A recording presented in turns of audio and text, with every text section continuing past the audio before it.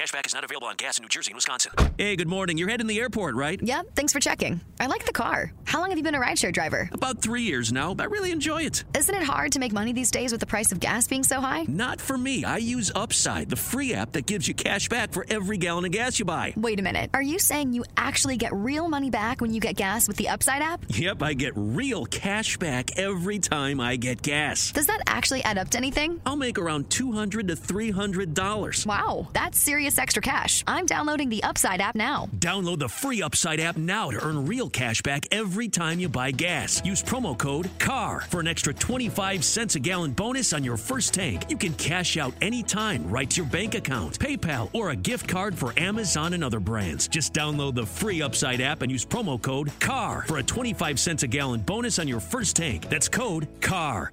The following is brought to you by the Social Suplex Podcast Network.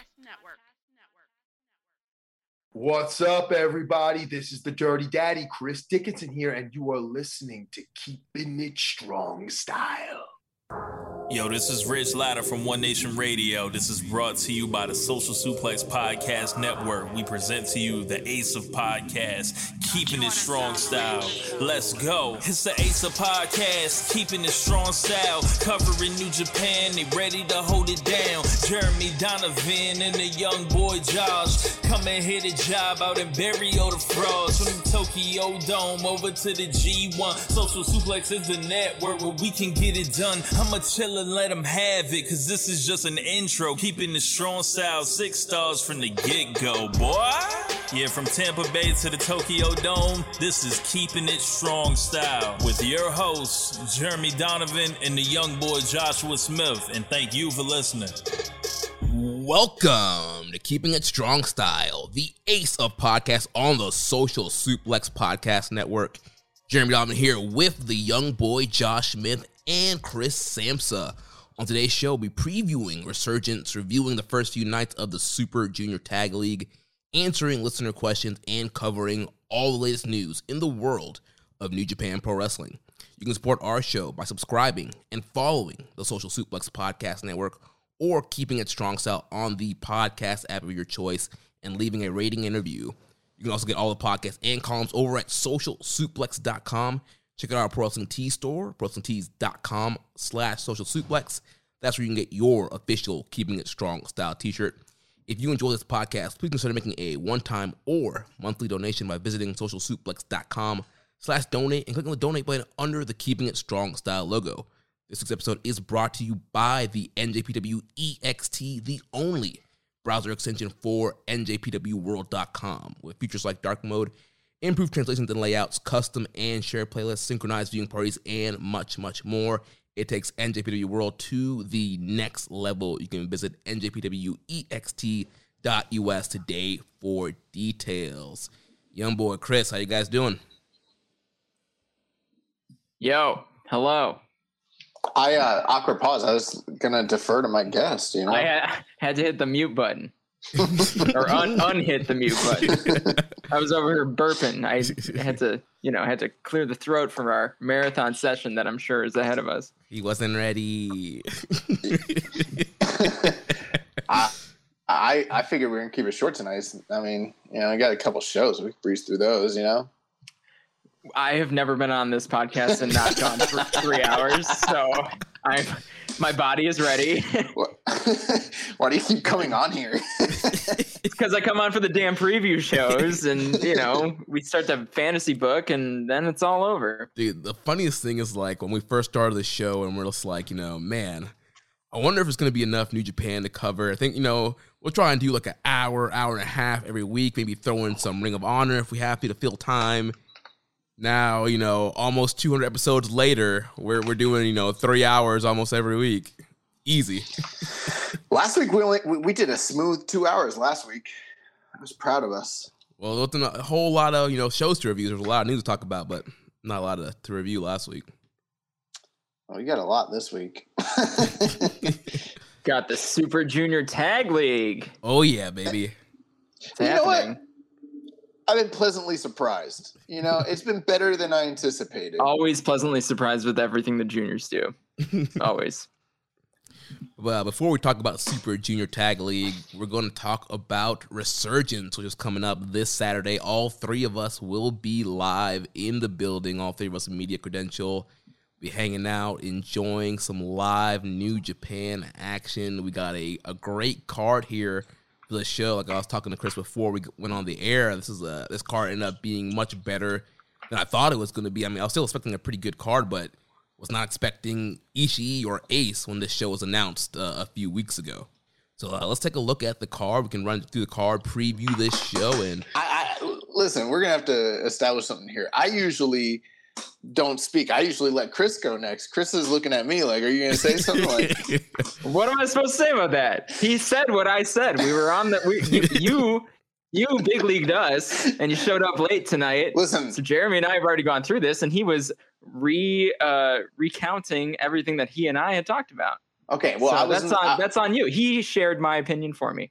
I was in the restroom. Okay, you were literally on camera. I messaged Jeremy. I made him very aware. Well, all right. So let's talk about Resurgence, guys. So the show's going to open up. Well, first of all, show is airing 11 p.m. Eastern time, 8 p.m. Pacific time. Jeez. So late. You're East Coast time. I'm Central, so I'm looking at that like, oh my God. It's still like 10 p.m. for you, right? Yeah, it's 10 p.m. for me. I mean, even, listen, I'm the guy that gets up at 4 a.m. for G1 shows or whatever, but like, dang, that's like California time. Like we're doing it for real. If you're trying to watch this live, get your energy drinks, get your coffee ready, take your naps, because if you're on the East Coast, starting at 11, it's probably going to be at least 2.5 hours, maybe 3 hours show. So yeah, let's say it goes minimum. Well, so that's 8 a.m. in Japan. So like, I guess that's kind of cool. Like that's probably why they timed like strong and this that way.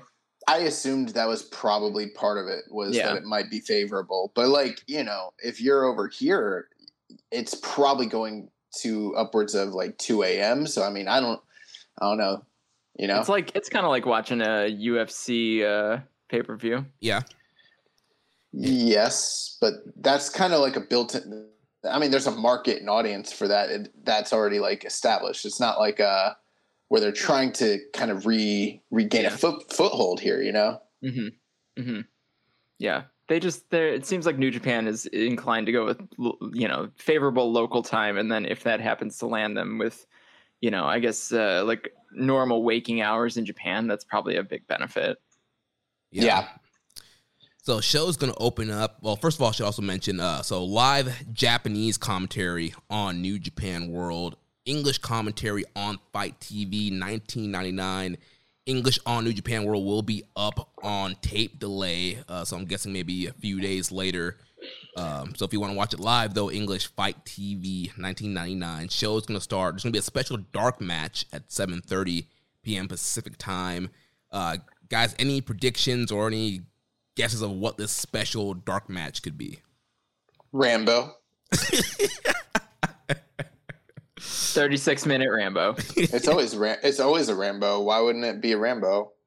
Well, big show, big card, I'm trying to think of who's been around but isn't on the card. And like the card is full of all your typical guys from Strong, right? As well as some obviously special guests and things of the sort. So, but then I also wonder like if there's someone that they have worked with that can't be broadcast for some reason. Maybe like there's so many angles. Could be like the NXT release invitational. You bring in Bronson Reed, you bring in Taylor Russ,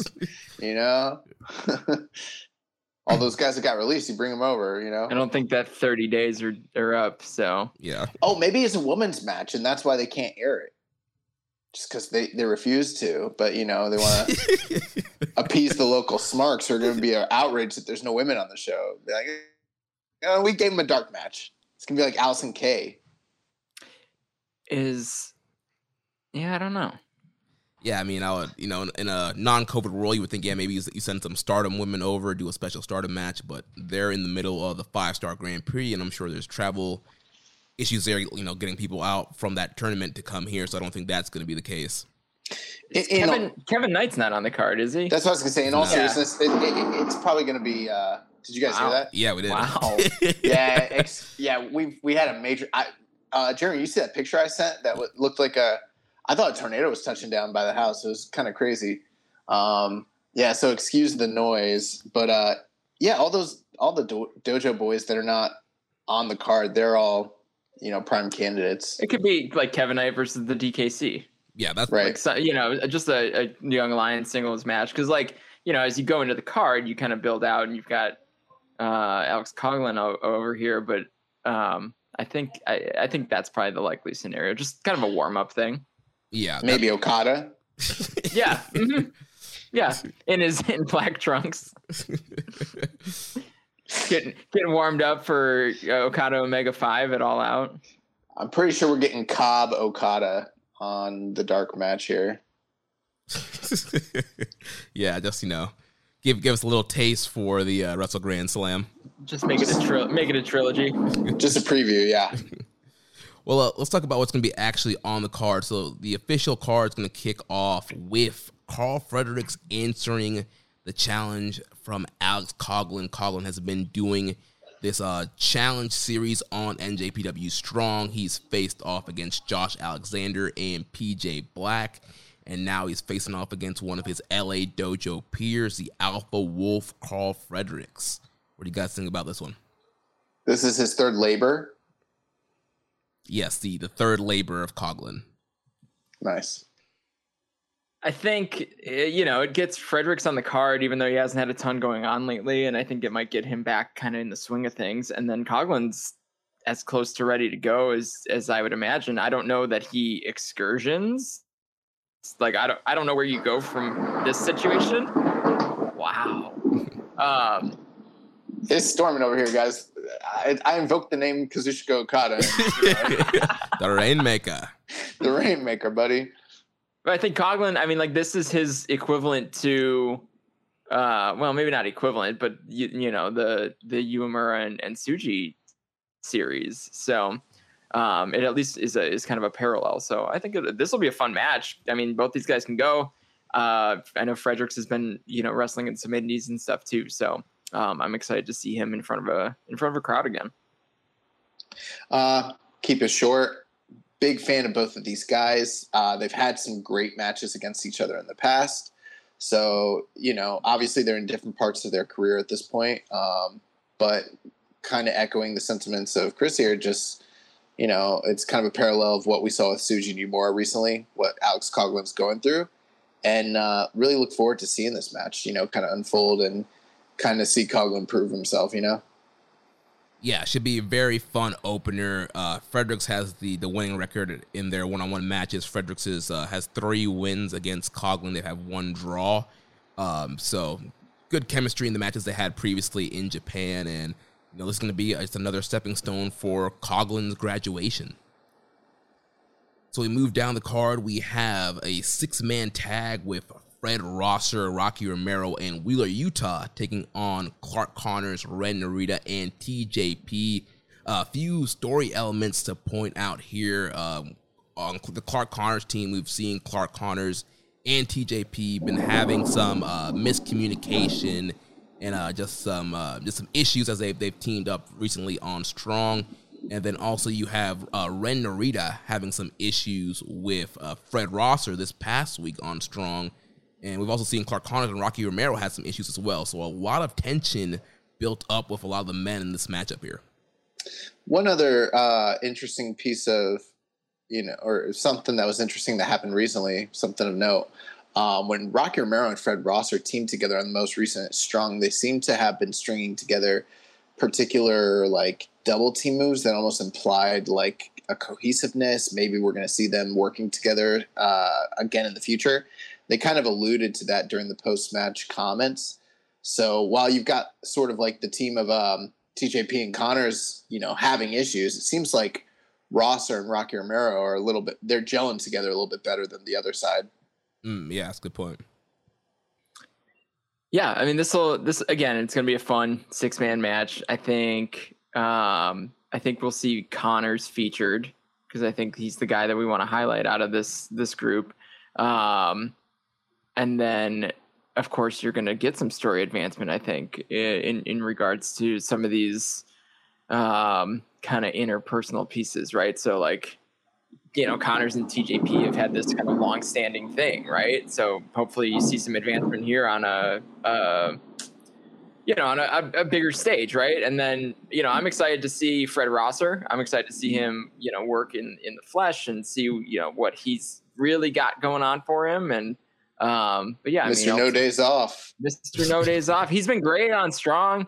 And I'm sure he's angling for a larger role with New Japan, as he should. And, I would love to see him get a good tour in Japan, but maybe World Tag League with Rocky. Maybe Rocky can bulk up and go heavyweight for some WTL.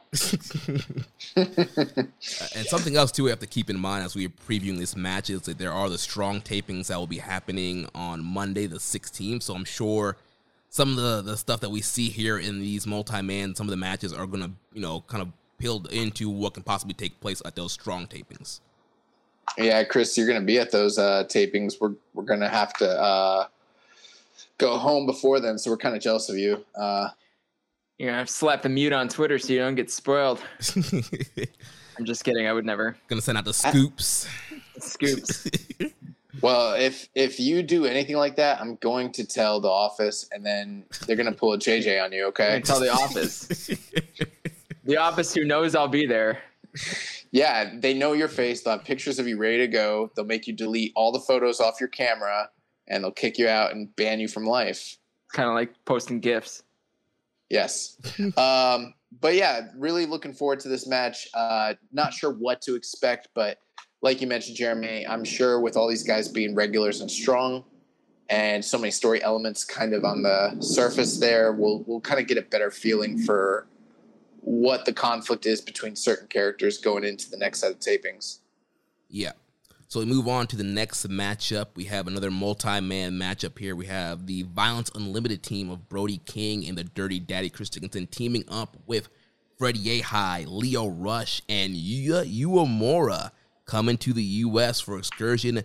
They'll be taking on the newly boosted up Team Filthy, Danny Limelight, Jarrell Nelson, J.R. Kratos, Royce Isaacs, and Filthy Tom Lawler. So this past week on Strong, the West Coast wrecking crew of Jarrell Nelson and Royce Isaacs have joined Team Filthy. Team Filthy upping their numbers here.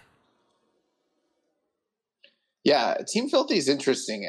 We've talked about, like, over the past few years, people are always asking us about, like, stables in New Japan, like, what one guy would you switch for this one guy over to this group? If you had to change, one leader of a group, what would you do?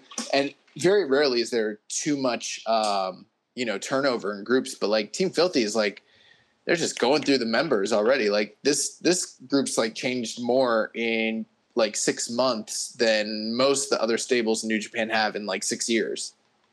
Yeah, and it's been kind of that way for wherever Team Filthy's at. I've seen a lot of Team Filthy in MLW, and just the way their contracts are set up and the way people get signed.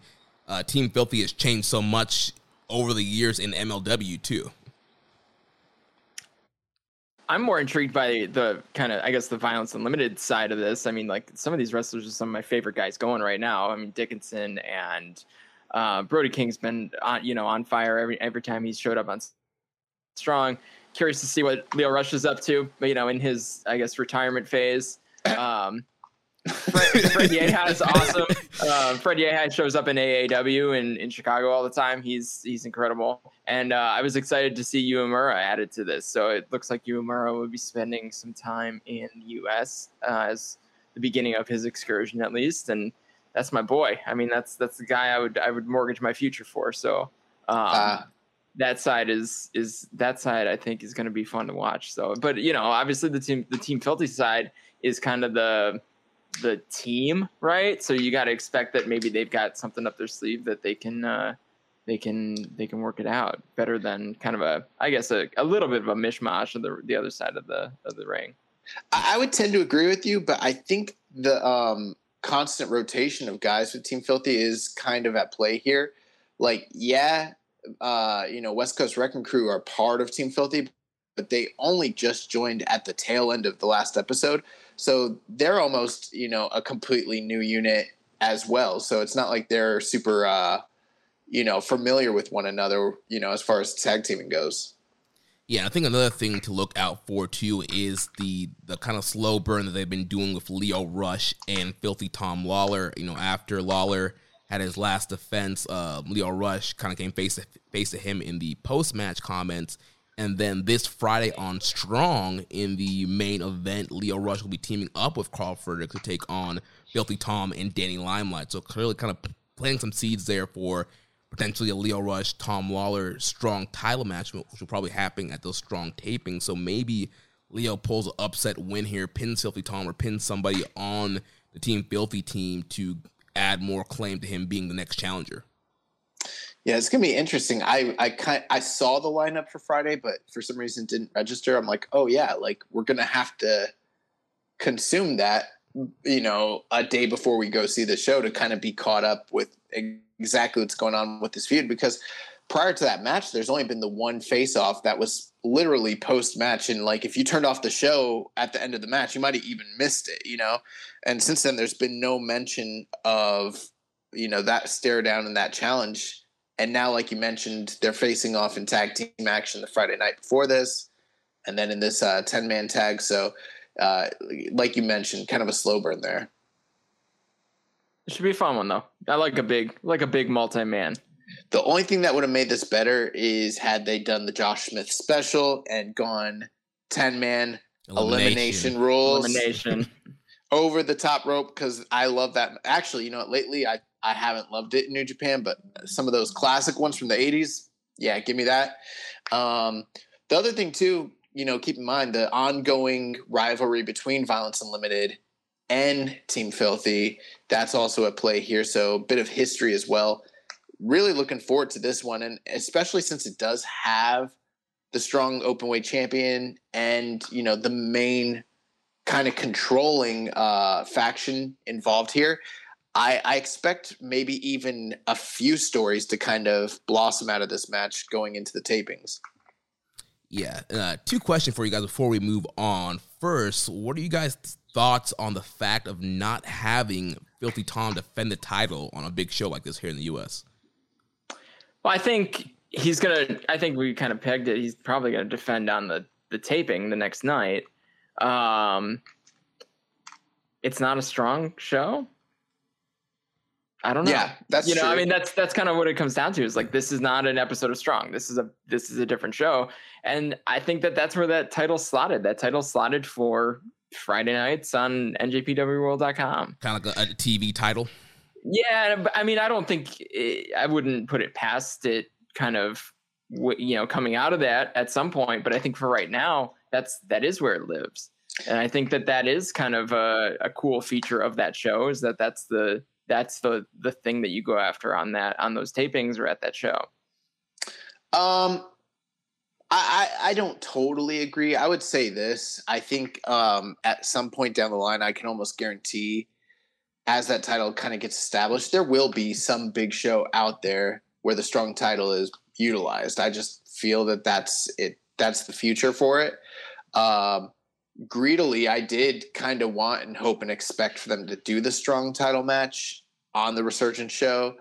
But from a business perspective, they don't need it. This show's sold out. They've got 4 tickets remaining. It's a super strong lineup, and, they're going to basically turn around and use that as one of the highlights, like Chris mentioned, for the Strong tapings, which makes sense.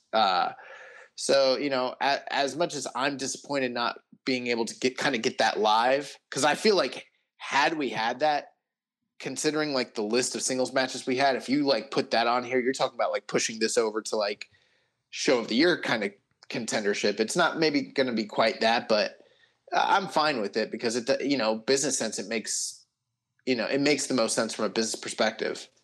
Yeah. And I agree with both of you guys. I guess my only kind of argument against it, or argument to have him on a singles match, would have been, there's probably a lot of fans who've kind of checked out of New Japan, and you got this first big U.S. show. You got, Tanahashi, Ishii. A lot of fans are going to be checking this show out.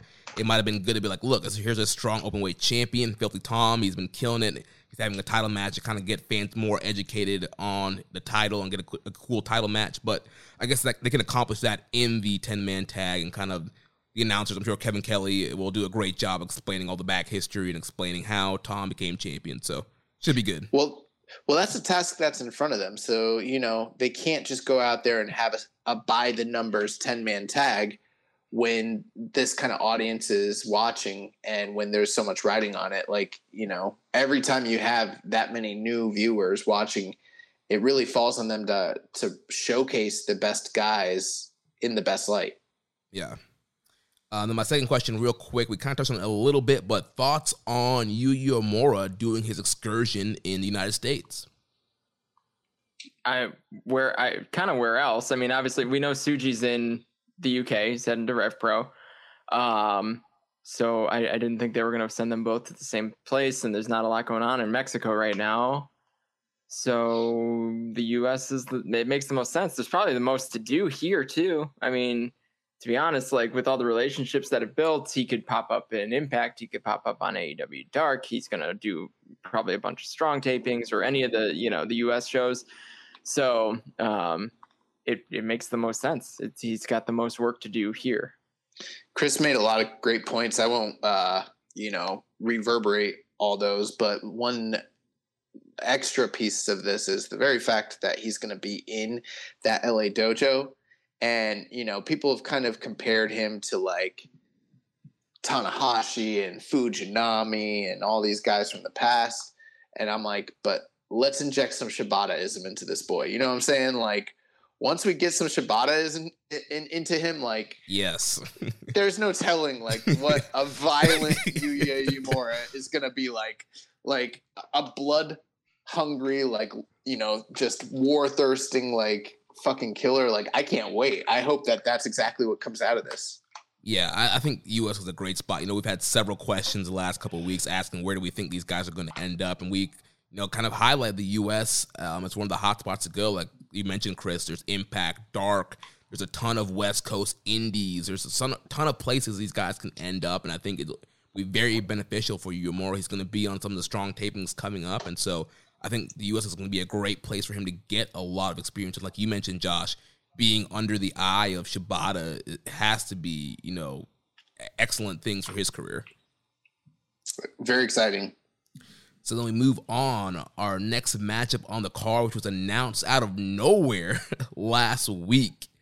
The Stone Pit Bull, Big Tom, Tomohiro Ishii will be taking on Moose. And this is not the first time that these guys have faced off in a singles action. These guys faced back in the day in Ring of Honor in 2016, where Ishii got a victory over Moose during one of those co-branded tours. So running it back a few years later, guys, we're getting the Stone Pit Bull in a singles match against Moose. How do you feel about this one? I mean, I was shocked when this got announced. Just honestly for the fact of Ishii coming in, but then also, booking Moose on the show. This should be fun. This should be this is a match that you look at these two dudes on paper and honestly their recent body of work, and you got to figure like they're gonna hit the hell out of each other. And the styles of both of them should be pretty complementary. So I think this is gonna be a really good time. Yeah, the prospects of the match are super exciting. It kind of reminds me of some of those ROH New Japan, like in the middle of the card super show type of matches. Like a Ishii versus Punishing Martinez kind of thing. Exactly. That's exactly what I was getting to. That sort of thing. So very, very exciting. Stylistically, it's just going to be off the hook. Ishii is going to beat the shit out of Moose. It's going to be so cool.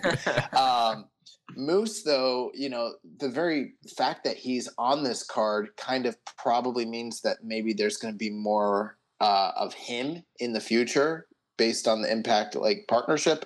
And I'm not opposed to that at all. He's like one of the few guys in New Japan or in Impact that I'm like, yeah, he gels really well with, the New Japan sort of vibe. So really looking forward to this match.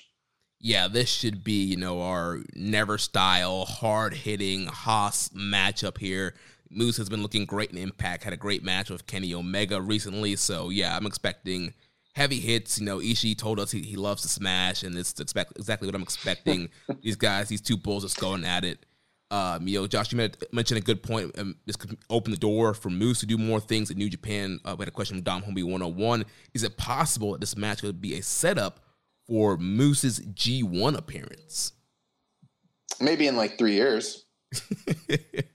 He's got to work his way up. Like, if he beats like your Jiros and your Chase Owenses and Hanma, and he gets above those guys, then maybe he could earn contendership into a G1 in like 2023. If travel wasn't so challenging to get into Japan specifically, it wouldn't surprise me given the current circumstances if we saw someone like Moose entered into the G1. But I just don't think that that's feasible currently.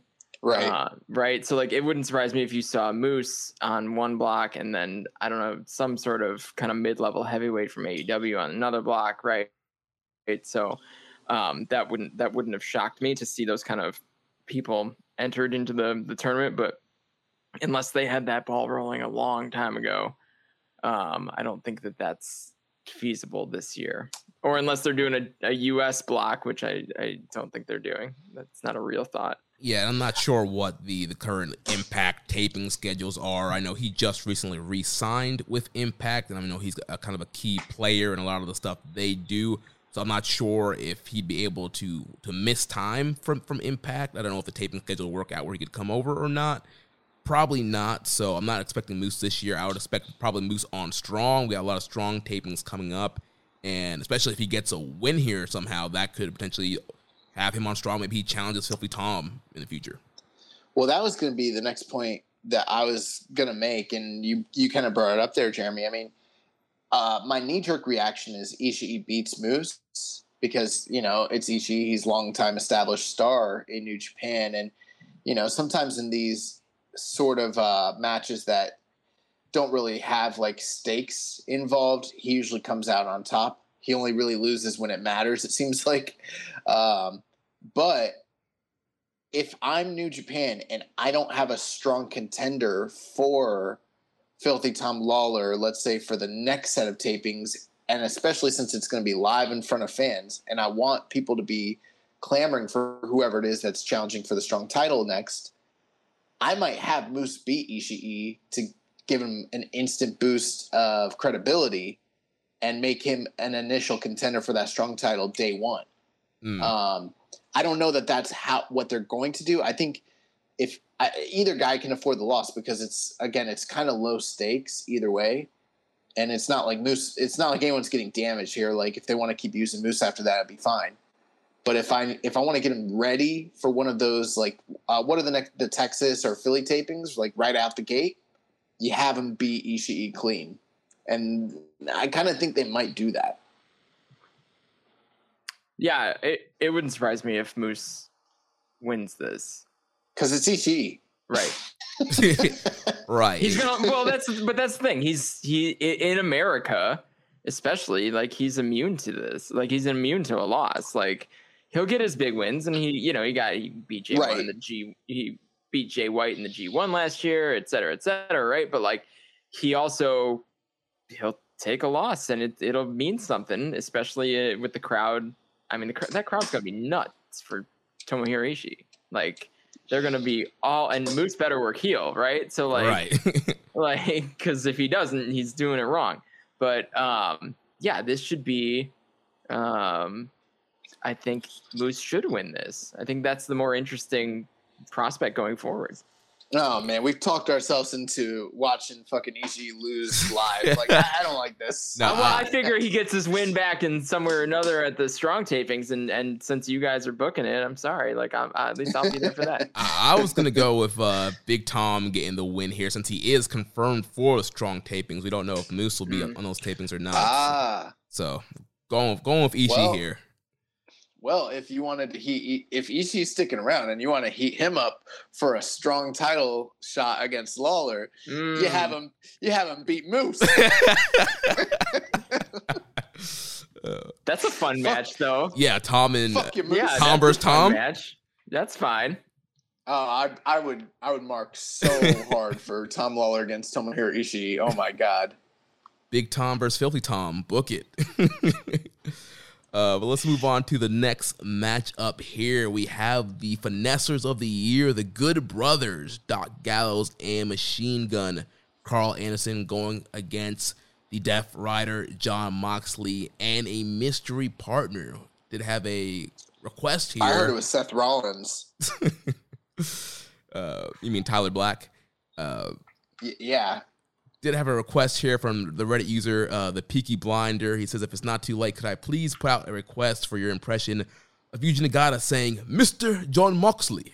You were saying it on a weekly basis, and then it stopped. It was spot on, and I believe it's a tradition that should continue, much like saying Ichiban at the end of the show. So, guys, who do you think is going to be the partner for Mr. Jon Moxley against the Good Brothers? Well, I mean, I guess I'll go first because I've mentioned it on the show for a few weeks now. I'm pretty confident it's going to be Sami Callihan. There are other options and there's other theories out there, but to me, I think he's the guy that's going to be the tag team partner. It's just my gut instinct.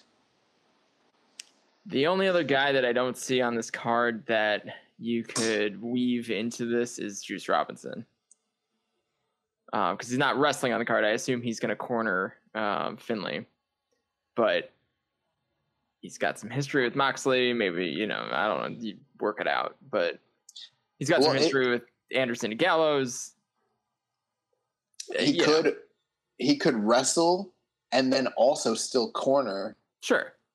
And get that double pay. That double pay. Yeah, well, he's got his manager's license, right? Yeah, go to the pay window twice.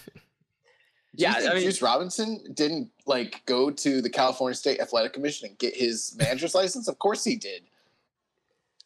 So that's my only thought here. I mean, I'd rather be super surprised with somebody less obvious, someone that's not announced for the show, but not on the card. Which is, they announced Juice is one of the talent that is coming in. Obviously, this was probably gonna be Shooter.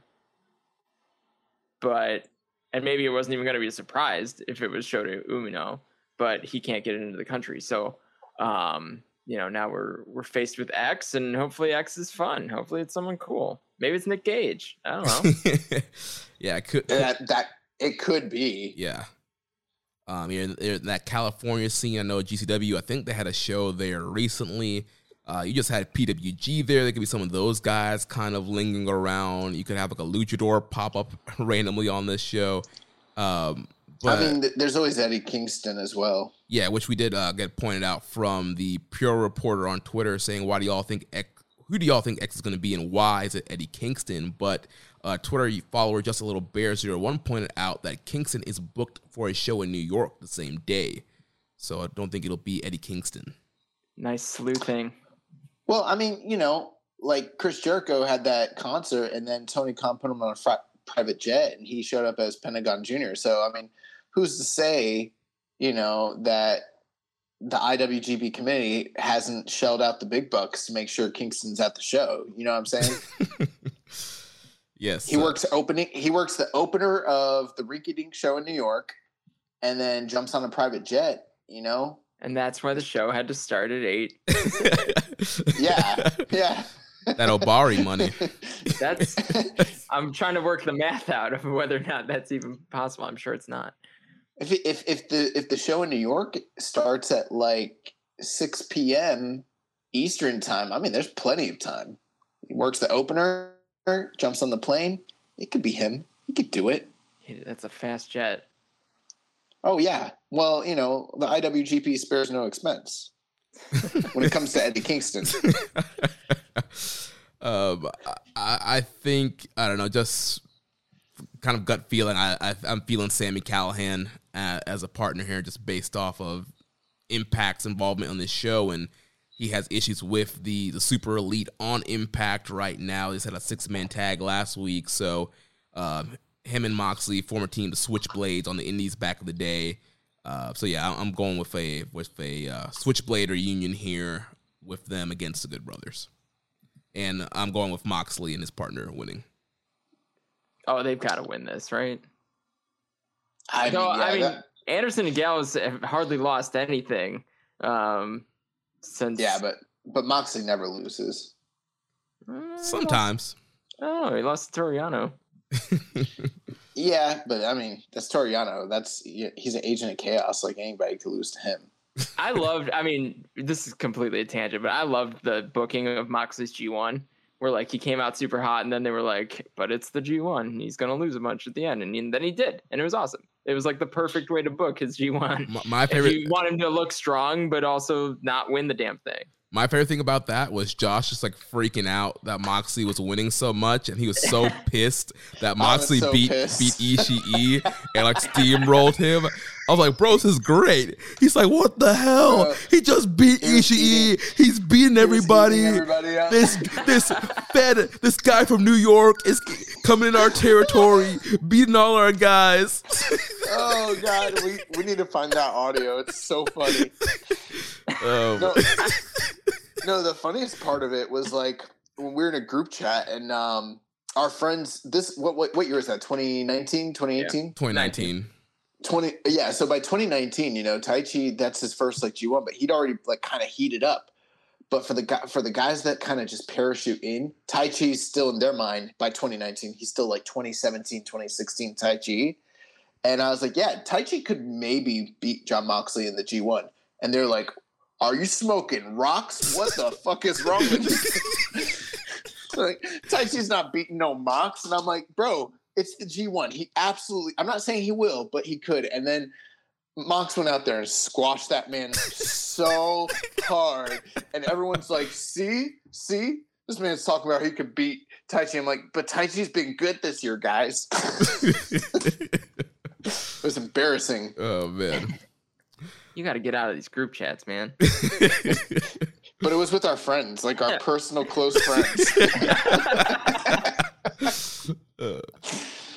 Anyway, so yeah, Mox and whoever he's with, I think they're winning. Yeah, hopefully. It would suck to watch the Good Brothers win on the big show. Yeah, I mean, but they did just win Tag Team Turbulence. Yeah, that's for them. I hope they come out with their fists. Their fists. Their high school amateur wrestling fist trophies. Awesome. They will. They're going to have those dumb trophies. Yeah. They have to. Well, the next match of the night is double main evento. Yeah, we have 2 main events this night. So double main event number 1 for the never open weight title. Switchblade Jay White will be defending against David Finlay. And of course, this match, you might forgot, this came about with David Finlay getting that big upset win in the New Japan Cup, eliminating Jay White in an awesome matchup. So this match seemed like it was slotted for Wrestle Grand Slam back in May. But we're finally getting it here. Long story rivalry between these two going back to their young Lion days. They're got a record of 10-2. Jay has 10 wins over Finlay. Finlay's only beaten him twice. But do you guys think Finlay can pull another upset here and take home the never openweight championship? I believe this will be his first singles championship, right? If he wins this, it would be. Maybe. I mean, the New Japan Cup match was great. Finlay looks awesome in it. Jay White, how long does he hold on to the never openweight championship? Like, I don't know. I mean, he's kind of just holding it and it's dormant right now. So he hasn't done much with it because he's been in the US. So, but maybe this is his opportunity to, get a good defense under his belt and then kind of take it on the road. So this could go either way, really. Depends where we want to head with it. But I think it's kind of a toss-up. It's more of a toss-up than it would have been before Finlay beat Jay in the New Japan Cup. Yeah, I mostly agree. I'm still kind of holding on to the idea that management intends for the never openweight title to kind of be the main secondary belt. But like you mentioned, Chris, it's been kind of dormant. So maybe those plans are maybe plans have changed, you know? So I don't know exactly. That does open up the possibility that Dave Finlay could beat him, and that'd be quite a moment, you know, especially considering their history in the feud and how many times he's been beaten by Jay White. But I'm going to go with the old adage, you know, death, taxes, and Jay White beats Dave Finlay. Yeah, I'm also going to go with Jay White getting the win over Finlay here, just based off of some of the stuff they've been doing at Impact. So a lot of this match has been built up on Impact TV. You had Chris Bay getting involved here as Beyblade has been feuding against Finjuice on Impact, and it just seems like they're kind of pushing Jay White and trying to make him, you know, hot in the U.S., and especially with the Bullet Club, getting Chris Bay in Bullet Club. So I think Jay White will get the win here, kind of be the top name on these strong tapings, defend that Never title. We mentioned earlier about Juice second in Finlay. I think it's a possibility that we could see Chris Bay second Jay White here, kind of establish him as a Bullet Club member. Maybe he even helps Jay gets the win, and we see this storyline continue to play out on Impact TV. So then that plausible. Yeah, that's probably the likely scenario. Probably what's happening. Spoiler.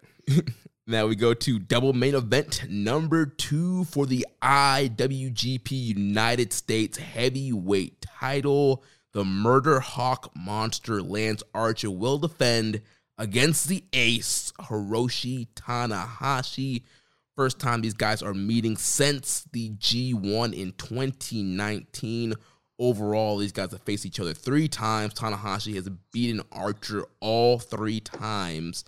Tanahashi looking to bring the U.S. title back to Japan here. Why is this the main event?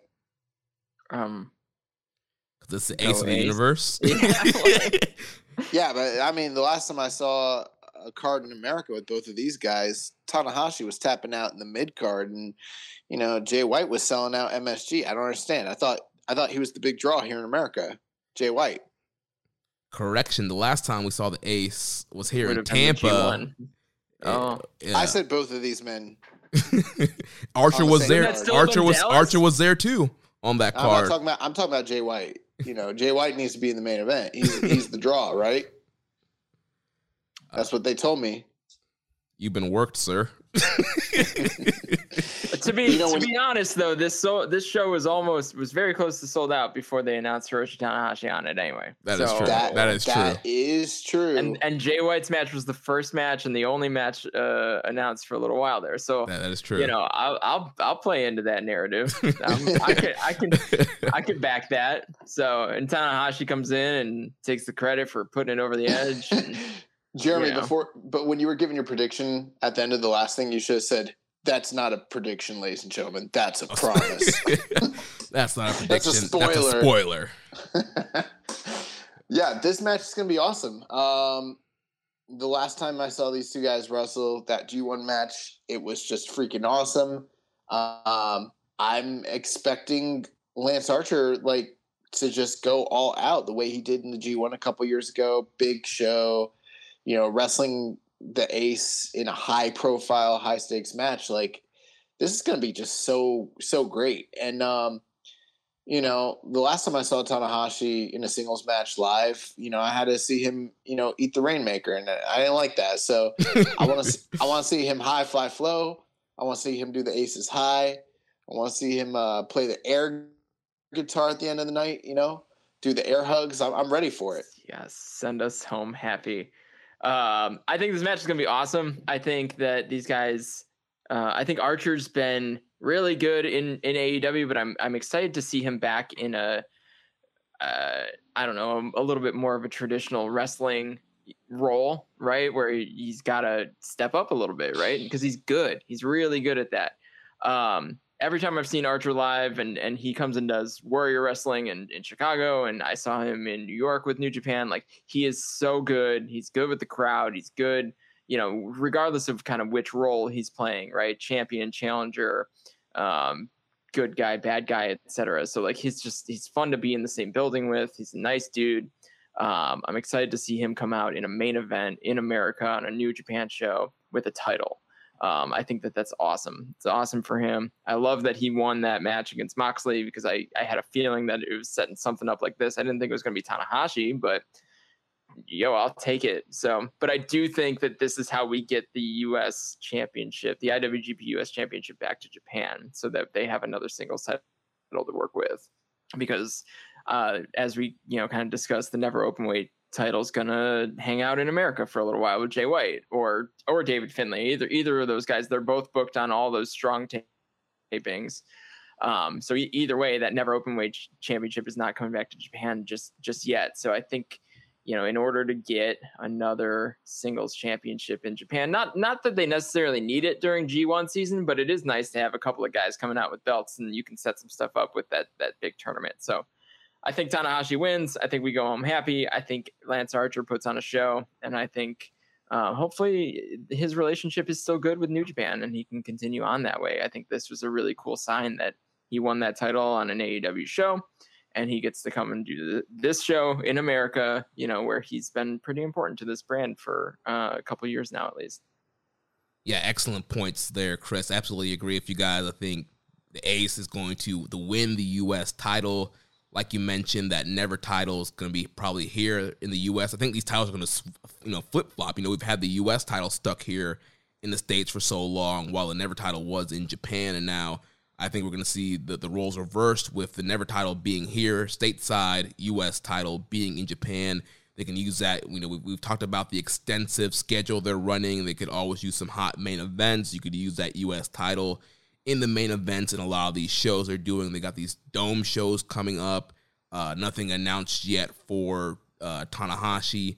You could have Tanahashi come back, do a big U.S. title match on those shows. Tanahashi do some other stuff building up to G1. And again, just have him as a champion in there. Somebody could beat him in the G1. You set up a match for the Tokyo Dome with that U.S. title.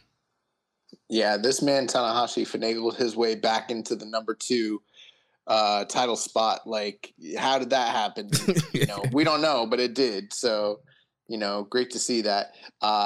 Earlier today, I was I heard from our good friend Karen. She said, I can't wait for Hiroshi Tanahashi to become the president of the United States. Or no. What did she say? I have to look it up. I'm botching it. She said, I look forward to hopefully our new IWGP US heavyweight president. Oh, man. And I concur. Yeah. So Tanahashi winning on the big stage. I can't wait. We had a question here from Reddit user PSan91. Do you think we see any big surprise announcements or debuts at Resurgence? I think the last time NJPW had any big debut was Dominion 2019, which I was there live for, where Kenta was introduced by Shibata, and Kenta saying he was joining New Japan for the G1. I don't put it past them. This is the first show with fans in the U.S. They've got a series of big tapings on the horizon, and the idea that they might have new people introduced via storyline or what have you. I wouldn't be surprised at all if they did something like that. I think this is our best shot at doing something big and making a splash. And if someone's going to show up, right? I mean, here's the other thing. Moxley's already planted the seed for Tanahashi's situation. So maybe that's a stare down that happens at the end of the show, right? And maybe that's right. That happens sometime soon on one of those big AEW shows, or that's not necessarily a surprise. That's just an angle, but that's kind of what I hope for. I don't know. I mean, the only other people that could show up are Kenny and the Young Bucks, right? And man, that's what I was gonna say. Listen, if that happens, all bets are off, right? Yeah, because the Bucks live in California. Kenny, he has Triple Mania next weekend. He's got to be in Mexico to face Andrade. He can be in California, hop the border over the next day for Triple Mania. You could have the Elite backing up the Good Brothers, or maybe, Jay White confronted Kenny after his last big match. Maybe you have Kenny confront Jay White after he beats David Finlay.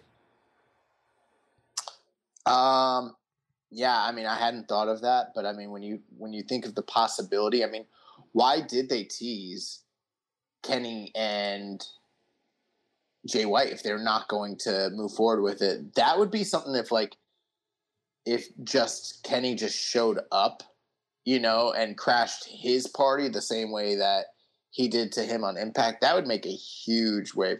Oh my God. I'm like, my heart's like, the pure. Too is like, but wouldn't that be the main event, the real main event then though? No, because all he'd be doing is just walking out. I know it. Don't you usually do that at the end of the show?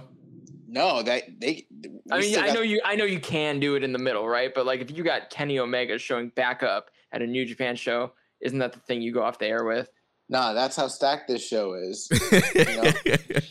That's how stacked this show is. The other thing too is like, obviously we're getting a Mr. X. Now Mr. X could be Mr. New Japan, or it could be someone.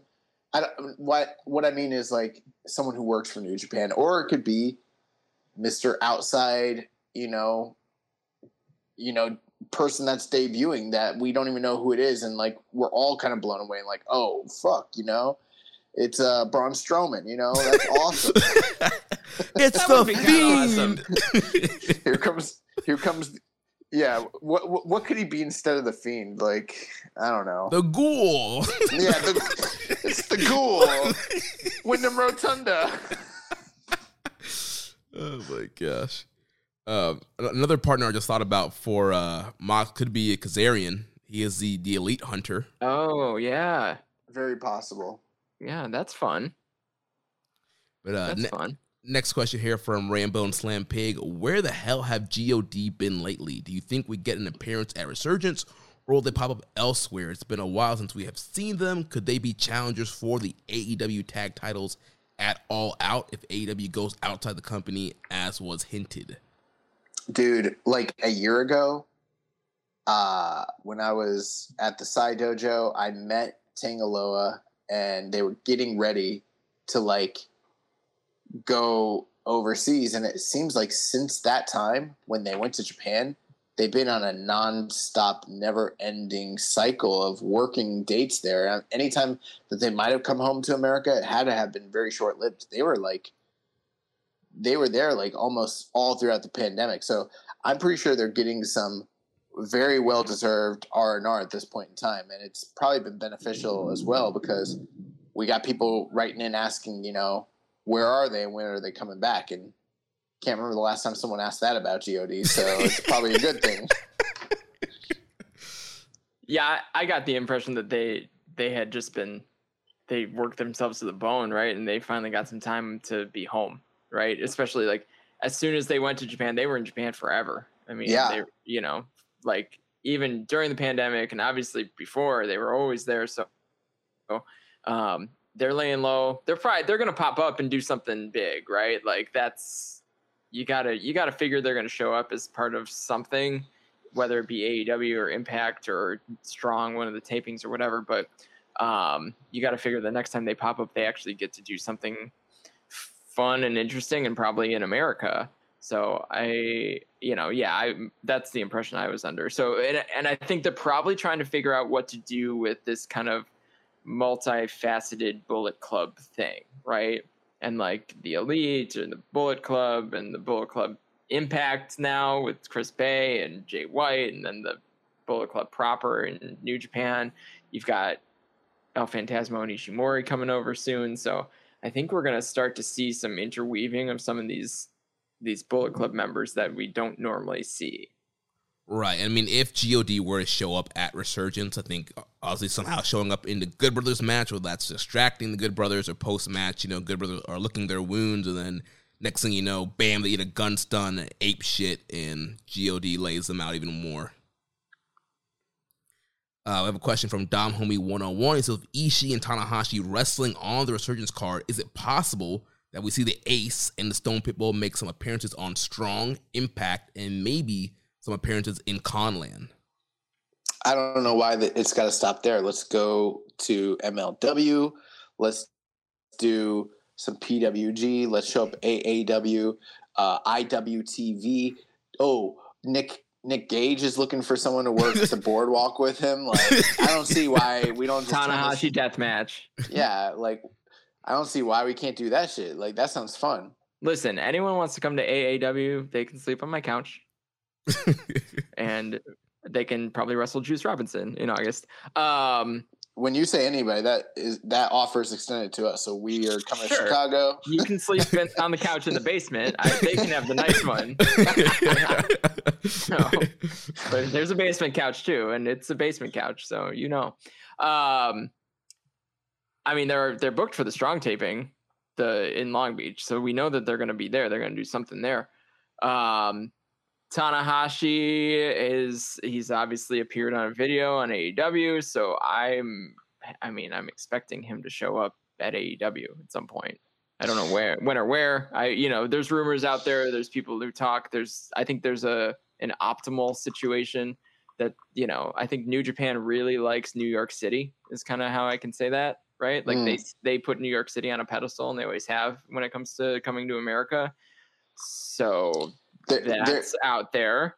Their fucking G1 used to be called the MSG League, and it had nothing to do with Madison Square Garden. Yeah, so we know that New Japan thinks New York City is the mecca of America, and bee's knees. To some extent, it kind of is, right? But you could make a case for a couple other cities, but all right, so Arthur Ashe Stadium, Mox and Tanahashi. Write it down. Chris Samsa has confirmed it. I haven't confirmed it, but I'm telling you, I think that's the optimal situation, but I think it's going to take a change in Japanese policy to make that happen, because I don't think Tanahashi's going to miss his 20th consecutive G1 for one match in AEW, right? Like, unless they're shuffling around the booking and he can, I just don't know how he gets the 9 matches in if he's got it 2 weeks after that. Right. Well, that's one thing I was just wondering about, was like, I don't even know the timing of all this stuff, but we'd speculated when that match might happen, and unless it's happening on January 4th in the Tokyo Dome and they've already worked it out to where Mox can get to Japan, there really doesn't seem to be another stage to do it in Japan. So it seems like some episode of Dynamite or Rampage, or I don't know, the paper All Out is coming up. I don't know. One of those seem more likely at this point than Japan does. All Out gives Tanahashi 2 weeks if he's in the B block to make it to the first night. It gives him exactly 2 weeks. So if he works All Out, flies out, technically he's got 2 weeks quarantine, and then he could work B block night 1. Yeah, that's how the math works out. And the Arthur Ashe show is like 2 days before, or like it's during the G1. I mean, it's actually during the G1. Right. So yeah. That seems to be like a stretch. Yeah, obviously Tanahashi and Ishii, I think, are both guys that would be locked for G1. So if they do anything, I would think it would have to be at All Out, so both of them can make it back in time for G1. It's cool. I'll be there too. How about Tanahashi wins and then the lights go out and then you hear the final countdown play? Oh my gosh. Man. I mean, we know he wants to come in. Right. And can you imagine like anyone better for him to work day one than Tanahashi? Like, oh my gosh. I know they worked together a long time ago, but it's not the same. Like, but that's why everyone wants to come to New Japan still. Everyone wants to work Tanahashi. Right. Yeah. So, like, no, people say they give you the list or whatever, but Tanahashi's always the first name because he can still go. He can still put on those matches, right? So, Bryan Danielson still wants to come into New Japan because he wants to work Tanahashi in this current state. Yeah. And I'm for it. Let's do it. There's that one video essay by, what's that guy's name? Joseph Mazzucchello, I believe is his name. He does the Walking the King's Road series on YouTube. Very, very, very good. He's got one about why, in his estimation, Daniel Bryan is the all-time greatest wrestler of all time. And it's a really incredible video series. I think it's like an hour long. If you've never seen it, you should definitely check it out. But like, the opposite side of the coin in the same generation to me is Hiroshi Tanahashi. So like, it's got to happen at some point, Yeah, that would be amazing. Like we've mentioned, Tanahashi and Ishii, they're going to be competing on Strong. They're going to be at the first set of Strong tapings with fans, which are happening on August 16th, a couple days here after Resurgence. And then also, we got the announcement of more Strong tapings with fans. So first, New Japan Strong will be hitting Texas for Autumn Attack in September. It'll be in Texas, September 25th and 26th in the Curtis Caldwell Center. And announced for the show so far, Strong Openweight Champion Filthy Tom Lawler, the Never Openweight Champion Switchblade Jay White, Flamboyant Juice Robinson, David Finlay, the Young Gun Hikuleo, the Man of the Hour Leo Rush, Mr. No Days Off, Fred Rosser, Big Bad Brody King, the Dirty Daddy Chris Dickinson, the Alpha Wolf Carl Fredericks, Risuke Taguchi, and the IWGP Junior Tag Team Champions El Phantasmo and Taiji Ishimori. Then there will also... What? Oh, go ahead. What were you going to say? No, I had some fun. Oh, okay. You're going to talk about the Philadelphia show? Yeah, so that's the other dates will be in Philadelphia at the 2300 Arena. First time in over 2 years that New Japan has been there. It's going to be October 16th and 17th for the New Japan Showdown, which will also feature Filthy Tom Lawler, Jay White, Juice, Finlay, the Phil-Am Flash, TJP, Leo Rush, Fred Rosser, the Wild Rhino, Clark Connors, the Alpha Wolf, Carl Fredericks, and Ren Narita. And we had a question from EMJ.PR. How do you think all the NJPW action in the United States is playing with the audience in Japan? Well, before I answer that, one thing I wanted to point out, if you guys have never seen this map, just Google NJPW US map. And like, it reminds me of, it's so great. It's got like all these hubs of the different areas they plan to, go to in the US. And like, it says West 6 cities, Mid 7 cities, East 4 cities, Southeast 6 cities. And then there's one that just says Texas. So when you're like, they're going to be going to Texas, not where in Texas, not, Austin or Dallas or Houston or San Antonio. It's like they will be heading to Texas. It just reminds me of that map. Like that's one of their like key areas, Texas. I love it. So, what was the question? The question was, how do you think all the NJPW action in the United States is playing with the audience in Japan? Oh, okay. Everything I've heard is that they really like it. The native audience really enjoys Strong. I think they do a really good job with the Japanese commentary.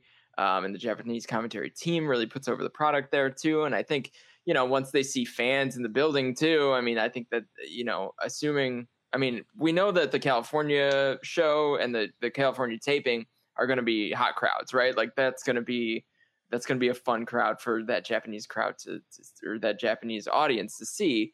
Assuming the Texas and Philly shows go relatively well, even I think that gives a whole nother layer to the enjoyment level. I think we've seen that with the United States products that are starting to have fans come back, especially something like AEW and even Impact is like, as soon as you put fans back in those buildings, especially when you were running empty, right? Like Impact ran empty and now you've got Impact, at least with a small crowd. And it makes all the difference in the world. Strong runs empty. These tapings are going to be such a different environment and so much more natural, I think. And the wrestling's still going to be some of the best wrestling on the planet, right? So, but yeah, everything I've heard is that the audience in Japan really enjoys Strong as a part of the New Japan umbrella. I don't really have anything to add to that because I think on my end, I'm just not as aware or informed about what the Japanese audience's thoughts are. But everything you said there, Chris, sounds pretty promising.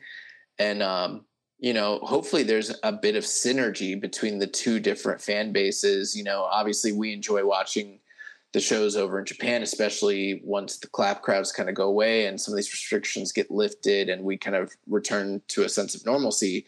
I'm sure the crowds are going to get hotter at that point, and vice versa. Them seeing, the U.S. product, presented in front of a hot, LA crowd, that's going to be awesome for everybody. So, I can only imagine.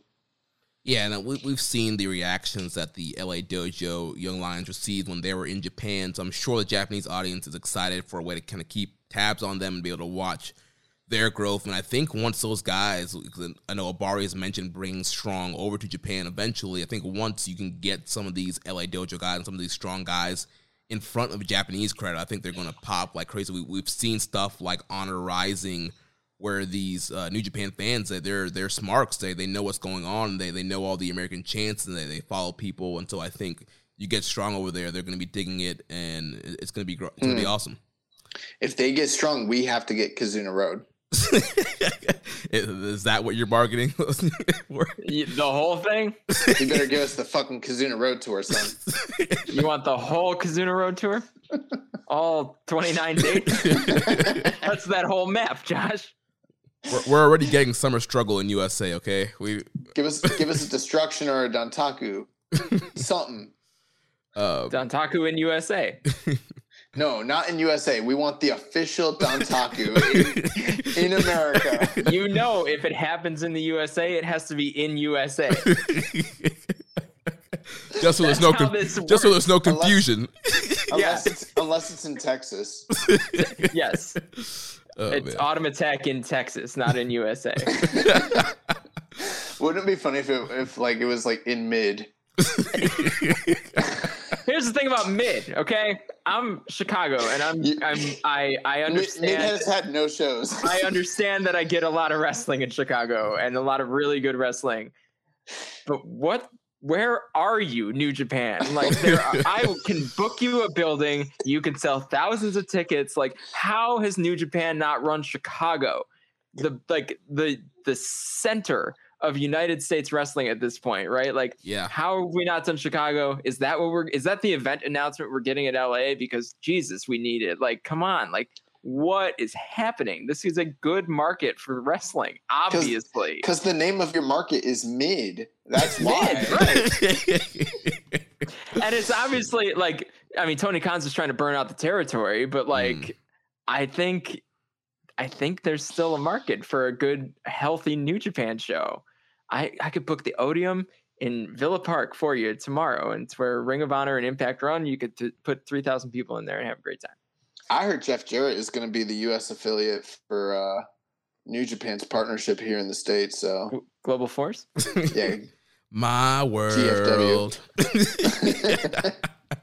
Cashback is not available on gas in New Jersey and Wisconsin. Hey, good morning. You're heading to the airport, right? Yep, thanks for checking. I like the car. How long have you been a rideshare driver? About 3 years now. I really enjoy it. Isn't it hard to make money these days with the price of gas being so high? Not for me. I use Upside, the free app that gives you cash back for every gallon of gas you buy. Wait a minute. Are you saying you actually get real money back when you get gas with the Upside app? Yep, I get real cash back every time I get gas. Does that actually add up to anything? I'll make around $200 to $300. Wow, that's serious extra cash. I'm downloading the Upside app now. Download the free Upside app now to earn real cash back every time you buy gas. Use promo code CAR for an extra 25 cents a gallon bonus on your first tank. You can cash out anytime right to your bank account, PayPal, or a gift card for Amazon and other brands. Just download the free Upside app and use promo code CAR for a 25 cents a gallon bonus on your first tank. That's code CAR. But the big news that's really coming out of these Strong taping announcements is the fact of some of the names on this and what it means for the G1 tournament, which is scheduled for September 18th through October 21st.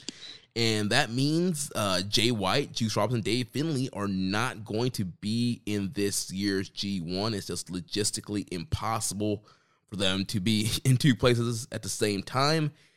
So they'll be here in the U.S. working these Strong tapings.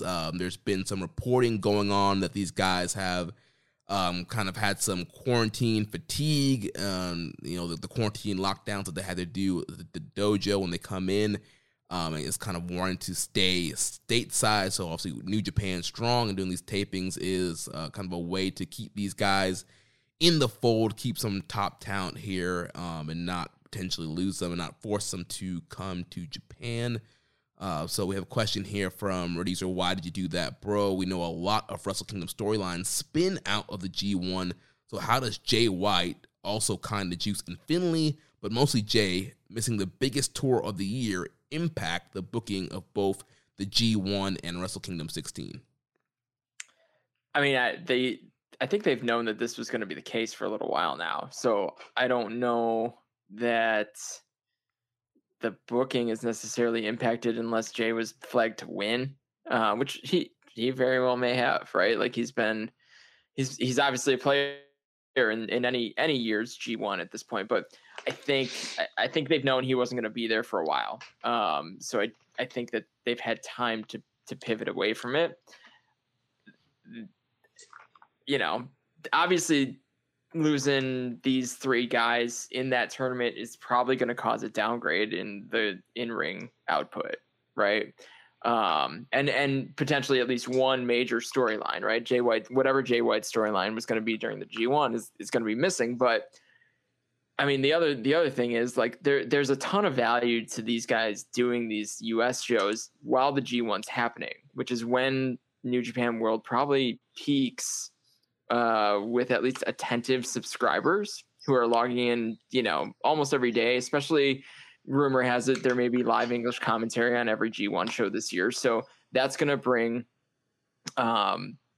the engagement around the product up. And then you've got these guys showing up on a show like, you know, the New Japan Strong, but also like anytime they show up on Impact or AEW, that lands on NJPW World, right? So I think there's a ton of value in these guys doing something and doing whatever it is they're going to be doing during the G1 while people are paying attention to New Japan, like a refreshed attention to New Japan. People, especially with the fall G1s, I think people check in for G1 season and run through Wrestle Kingdom and then maybe taper off, right? Unless they get really hooked. So this is a good chance for them to see that these New Japan guys are in a lot of different places and representing New Japan, right? So, you know, is it good or bad for business? Probably, you know, net neutral. I think, because I think that they're trying to keep them out there doing stuff representing New Japan, you know, and it's a matter of what they end up doing with the G1. Like, is it a 10-person block on both sides, right? I mean, the schedule would tell me yes. Seem like yeah. Right, but maybe it's not, and so maybe then the output is a little different, right? So I'm very intrigued. I'm very intrigued by all of this, right? But I think it's good that New Japan recognized that they had people on the roster that weren't happy with what was going on. They weren't happy working for 200 or 300 people in Cork and Hall for like 4 nights a week, right? And you're not gaining anything from that as a wrestler. Maybe you're gaining something for the business, right? You're selling a couple of extra tickets or whatever it may be, but I think they recognized these guys weren't happy. They found a solution that works and continues to build business in the U.S. And I think, you know, long term, these may be everything that's happened in the U.S. for New Japan during this pandemic has been something. It's been a lot of things that wouldn't have happened otherwise. So I think long term, the gains might be significant because you now have a big U.S. business. Man, how do you follow that? No, but some great stuff there. This is kind of my hot take on the whole thing. I personally, as a fan, was kind of continuously disappointed with Juice's story arcs in the G1s, and then a little bored with Jay White's. And the only way that I wouldn't have been, you know, bored with Jay White's story is if he finally won the G1 this year, which maybe he would have, you know, he's certainly a leading contender, but it's not guaranteed. The only one that I was really, really like beyond a shadow of a doubt looking forward to is Dave Finlay getting his first G1, seeing how that played out. But let's be honest, he's probably going to be in there as a pin eater. So this might be in some ways a positive for each one of them, provided they continue to do cool stuff here in the U.S. I do see how it could hurt the box office in Japan in the short term. Like when Chris, when you were talking about like a net neutral, like I maybe that's true. I think long term for the US base, it's probably more positive to have them here doing things. So that's like further down the road stuff. But like for the day in, day out, you know, touring and drawing, you know, during this G1, who knows what kind of effect Jay being off the tour actually has. It might be substantial. But at the same time, like, we're going to get new bodies in the G1, which is cool. And, these guys are kind of going to be afforded to do other things here in the States with other companies and with Strong, which is like one of the things we kind of complain about sometimes, is where we're like, there's not enough New Japan representation on Strong. And we're kind of going to get more of that throughout the summer and fall. So that's, I don't know. To me, this all says these are all good things. Plus, all those stories of like the Gaijin unrest. Well, they're bending over backwards to make some of these guys happy, which is a good thing. Yeah, I don't think that this is going to impact the booking for G1 or Wrestle Kingdom at all. Like you guys mentioned, you look at a guy like Finley and Juice. Juice is normally an 8-point guy at the best. I think you can find somebody that can get 8 points, and it would have been Finley's first G1. He probably would have been eating a lot of pins. He might have been a 6-pointer, 8-pointer guy. I think you can find somebody that could fill that role. And Jay White's a top guy that potentially could have won or get 10, 12 points. That spot might be a little bit harder to fill, but like you mentioned, Josh, Jay's story in the G1, it was starting to get a little repetitive if he wasn't going to win it. And with him holding on to the never openweight title, if he kept that title going into G1, there's probably a good chance he wasn't going to win the G1 as the never champion. So as far as Wrestle Kingdom 16 booking, I think by then they'll probably get these guys back for that show, and you could easily set up that either that angle here in the U.S. and you bring whoever's going to face Jay over to Japan, or you set up an angle, you bring him in December, road to Tokyo Dome, cut some promo, shoot some angles, you get Jay on Wrestle Kingdom, and it'll all work out.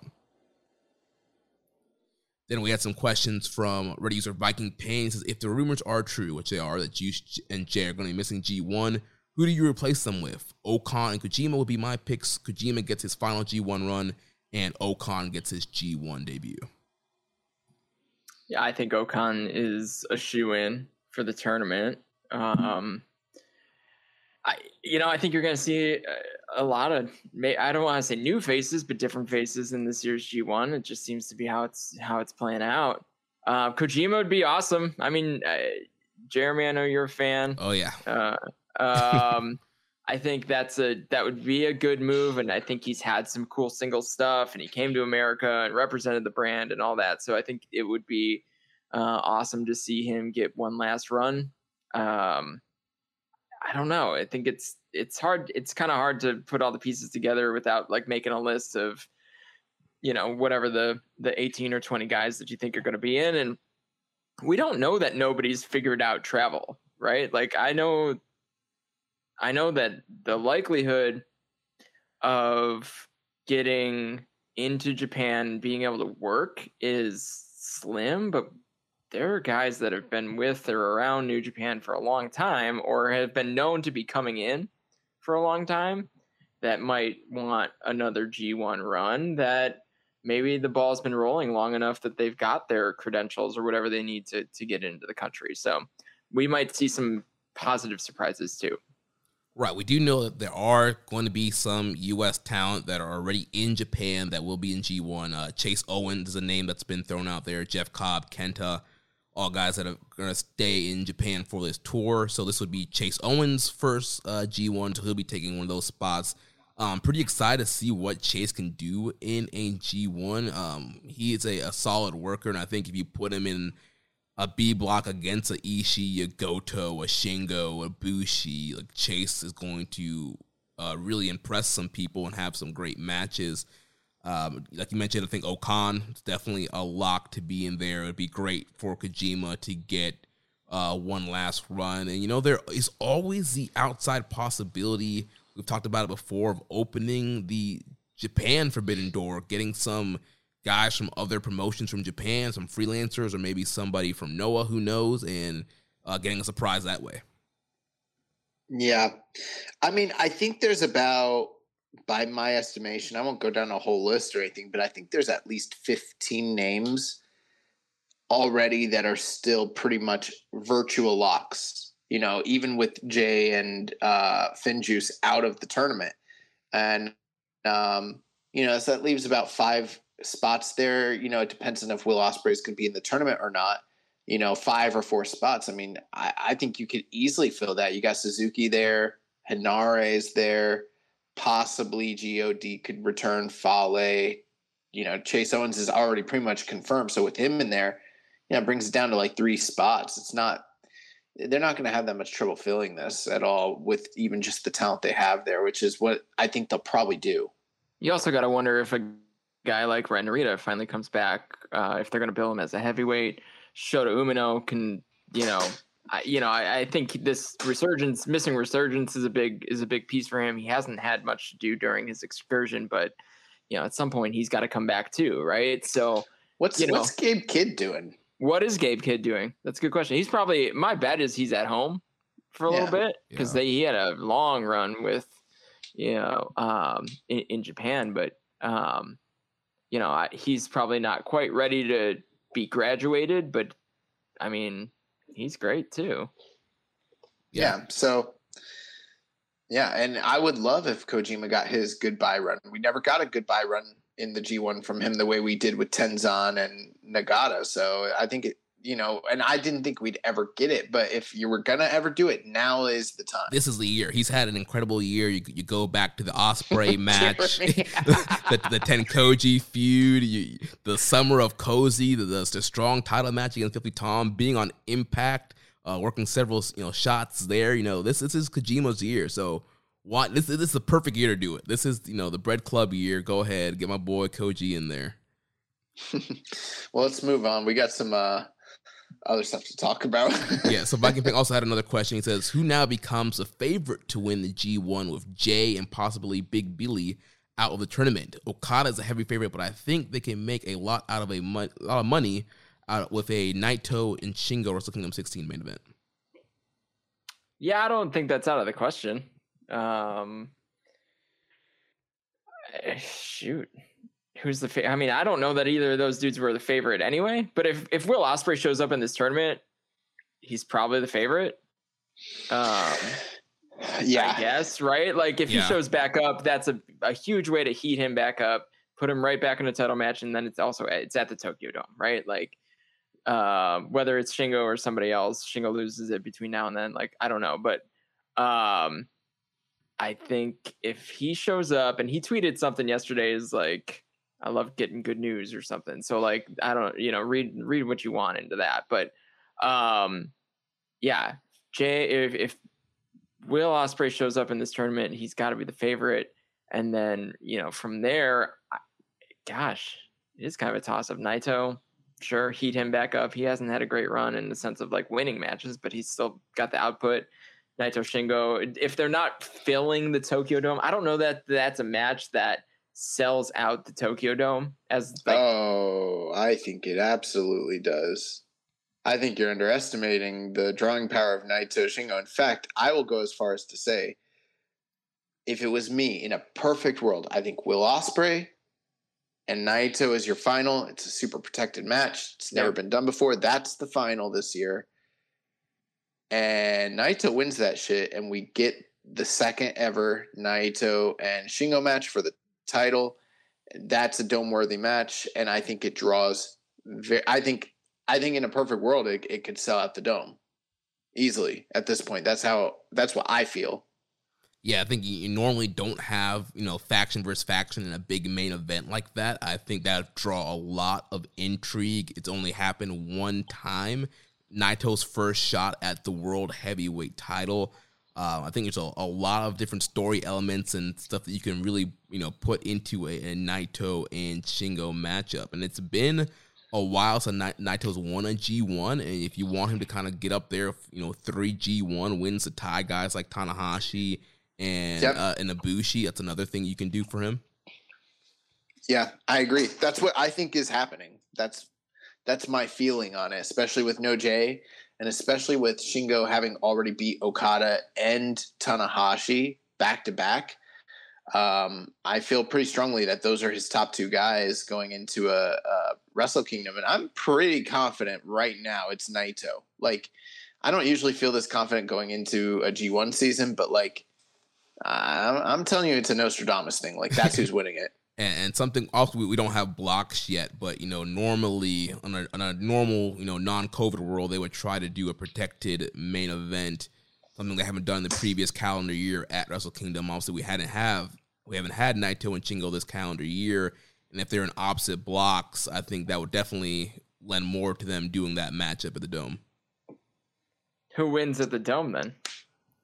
Ooh, because look at it, Ibushi, Okada, Tanahashi, they've all lost their first shot at that particular belt. So does Naito also lose his first shot at that belt? Why not? Let's do it. I'm not as confident on that booking scenario, so I'm not there yet. But I could see him losing to Shingo. Would that be the torch pass then? I mean, then that's Shingo's group then, right? I mean, well, that would be the intrigue. Kind of. That's the whole intrigue of the match. It's not just the fact that they've got all this history, but it's also like, who's the real leader of LIJ? What are the implications to LIJ after this? Is there a leader of LIJ? Is there an LIJ at all? Well, right, and there have been seeds planted with Naito and promos talking about, we have to kind of get on Shingo's level. He's the only one with titles and blah, blah, blah. And all this talk about them trying to get to Shingo's level. So, another person that could, we haven't even discussed it, but like he's coming back from injury. You could throw Hiromu in that G1 pretty easily. That would be awesome too. Yeah, that would be dope. Oh, well, everyone wanted him last year. Yeah. Yeah. And I think that there's definitely the opening for that to be the case this year, especially cool. Let's say if he lost to Robbie, right? So he doesn't have the junior title, he could easily be slotted into that G1. I think Will Ospreay was in the G1 with the junior title.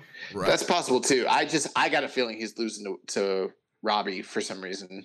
Yeah. I sense that as well. Yeah. I think that too. But yeah, even if he beats Robbie, like you said, we've seen junior champs in the G1. And plus, if he just comes back, if he wins, and then it's a heavyweight tour, like there's nothing for him to really do. I guess he can do, well, they didn't do undercards last year. So yeah, he'd be pretty much off again. So if you want him to stay hot and, wrestle, come to the US. Man, yeah, you could do that.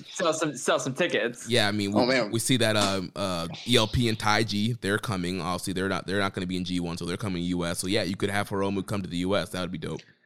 Hiromu versus Will Ospreay in the G1. Oh, sure. Not sure. But let's talk about some other stuff that's happening in the U.S. So real quick, some quick Impact notes. Last week on Impact, Chris Bay defeated Juice Robinson. Post-match, Jay White officially gives him his Bullet Club t-shirt. So we kind of talked about the spoilers a few weeks ago, but it's finally aired. So Chris Bay is now officially a member of Bullet Club. This week coming up on Impact, we're going to have Beyblade versus Finjuice. He's not officially a member of Bullet Club. He's not? Just because one member gives you a shirt does not make you a member of Bullet Club. This is the Juicy Gino Gambino situation all over again. Not official Bullet Club. Okay? Sir, D'Lo Brown and Matt Stryker told me that he's officially a part of the Bullet Club. Yeah, they're the voice of authority on this subject. Are you calling D'Lo Brown a liar? D'Lo Brown is a well-known carny liar. But also Impact news, the Good Brothers, they'll be defending their Impact Tag titles tomorrow night on Dynamite against the Dark Order. So interesting stuff there. Then this past Friday, we had another edition of New Japan Strong, the Road to the Summer Struggle USA. We had a debuting Alexander James defeat Kevin Knight, 8 minutes and 3 seconds. We had Mr. Dode's off, Fred Rosser, and Rocky Romero defeat Alex Coughlin and Ren Narita, 11 minutes and 9 seconds. And then the main event was Team Filthy, Dane Limelight, and JR Kratos defeating the West Coast Wrecking Crew, Jarrell Nelson and Royce Isaac. Of course, we have that post-match angle that we talked about earlier with the West Coast Wrecking Crew joining Team Filthy. Guys, any thoughts from this past week's Strong? Quick general thoughts. I thought this was a really strong episode of New Japan Strong. The wrestling was just really crisp, really hard hitting, and very good. I thought Alexander James made a good showing of himself in his debut match. kind of reminded me why I was so impressed with him when I saw him on Bloodsport last year. Post-match, he called out Alex,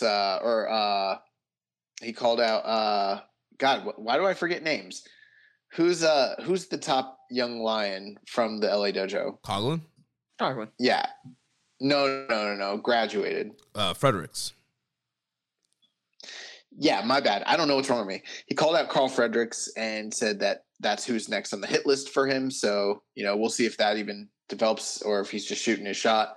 But I thought both of these tag matches were literally better than everything on the Tag Team Turbulence tour, unfortunately. So I thought it was a really good episode. In ring. Same. Yeah, I mean, just a good, solid 3-match episode. I love these. Not a ton of advancement of anything, but good wrestling, and that's why I watch Strong. Yeah, there was a lot more advancement than I expected. Post-match of the Fred Rosser match, there was a stare down between Ren Narita and Fred Rosser that we mentioned earlier in the Resurgence preview. So, oh yeah, Ren Narita is like, he wants all the fucking smoke with the suntan suit, man. Yeah, he's like, I don't care if you're no days off, like you can come get this work. So it's playing hold some this seeds headbutt, there. bitch. And then I'll see the post-match angle. I did think it was kind of weird with you had Team Filthy versus the West Coast Wrecking Crew, 2 heel teams, but it played out with Filthy Tom coming out and offering these guys a spot in Team Filthy. They accept, and that also that builds into the 10-man tag in Resurgence, and so Team Filthy loaded up to 5 guys again. Then this coming up Friday on Strong, like I mentioned earlier, the main event's going to be Leo Rush and Carl Fredericks against Filthy Tom Lawler and Dane Limelight. We're also going to have Freddie Yehai versus Hikuleo and Wheeler Utah versus Barrett Brown.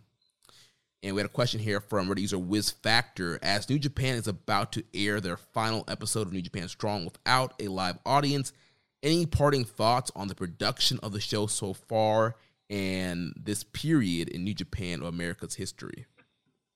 I don't want to go down that rabbit hole too much, but I thought they did a fantastic job. I thought as time went along, it got nothing but better. So, the production, the commentary, the editing, the video packages, the sound, everything, even just the wrestling, everything about the show got better as time went on. And what more can you ask for? It was the most watchable empty arena wrestling that was put out, I think, during the entire pandemic.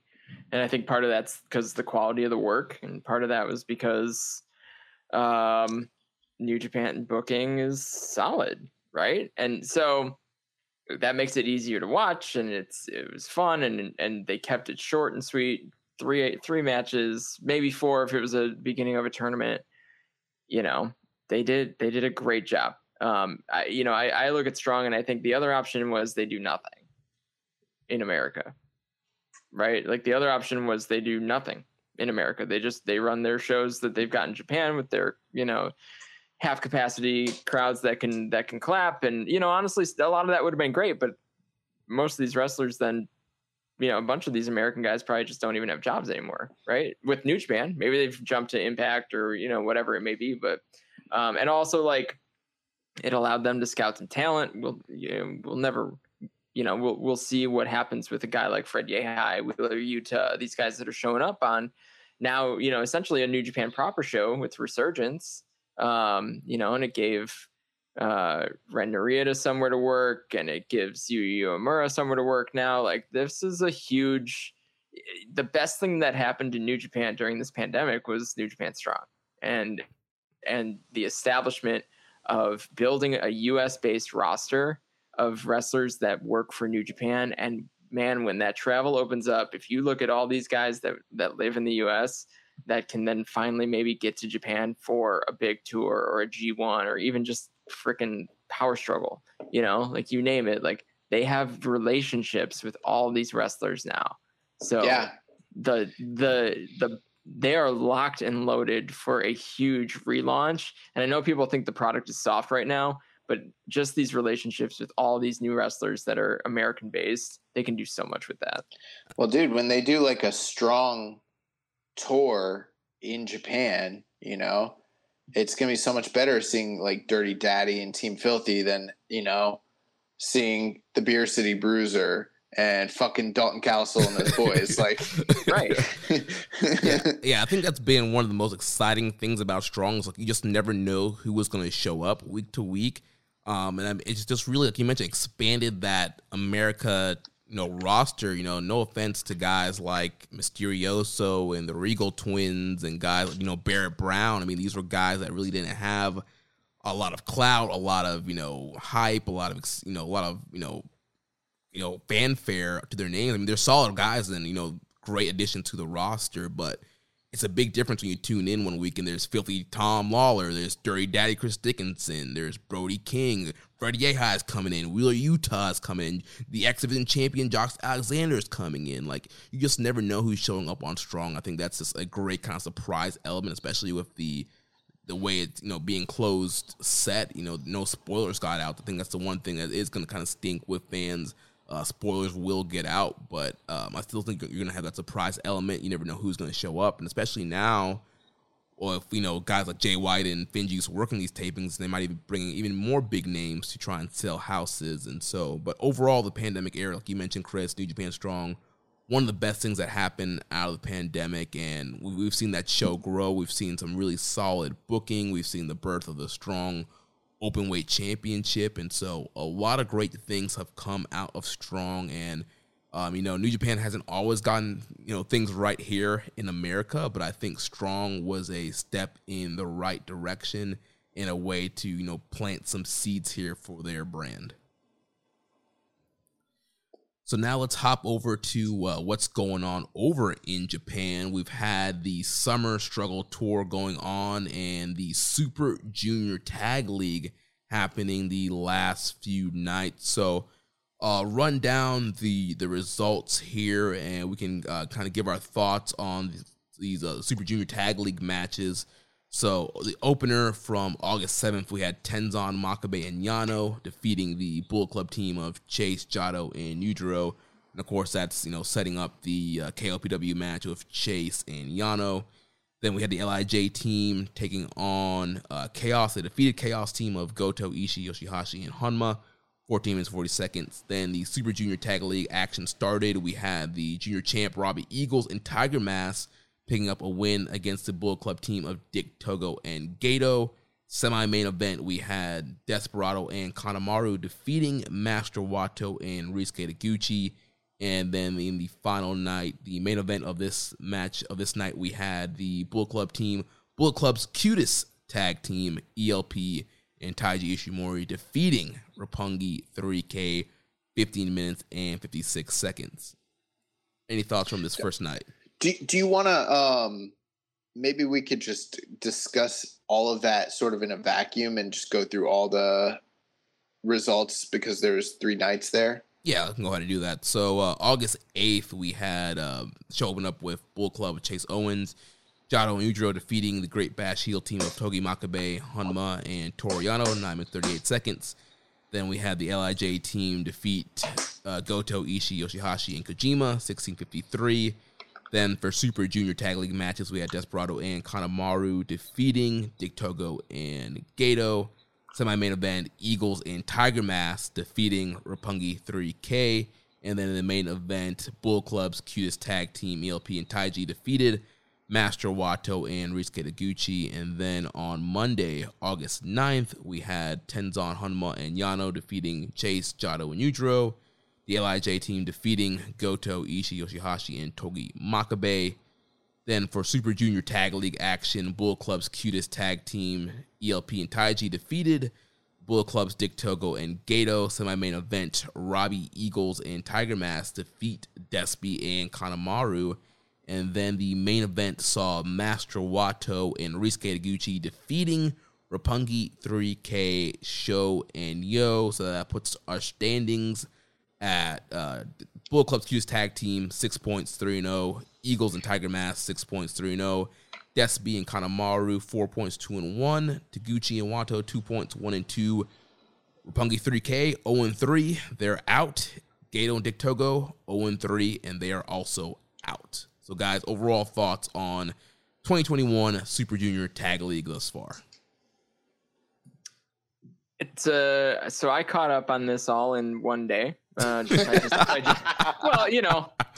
life happens, man. So, but I took some time to watch all the tournament matches, and mostly easy watches, right? I'm always, I think we were talking earlier. I don't know if it was on the air before, but always pleasantly surprised and by what the juniors can do, regardless of the situation. I mean, I always love Best of the Super Juniors, but any of these junior tag matches are always a pleasant surprise. They're always better than I expect them to be, more engaging, etc. So most of this has been, the story is obviously Roppongi 3K, and this is a tournament they've dominated throughout their entire career, and now they can't seem to buy a win. So clearly we're headed towards something there, which I think is great because they, as a tag team, I think they've done everything that they can do. So, from there, that's the thing to keep an eye on. Do they finally get themselves a win? Do they actually lose out completely? I mean, it's a short tournament, so losing out completely is not the end of the world. But most of the matches are easy to watch. I think Robbie Eagles looks awesome. Yeah. Tiger Mask, yes, he's there. He's doing everything he can. But Robbie Eagles is carrying that team, and he's a star right now. Like, he looks really good. He's super motivated. Clearly, anytime he's in the ring, he's worth watching. I'm here for the Show and Yo story because not only are they losing the tournament tag matches, but the multi-man match on the previous show just before the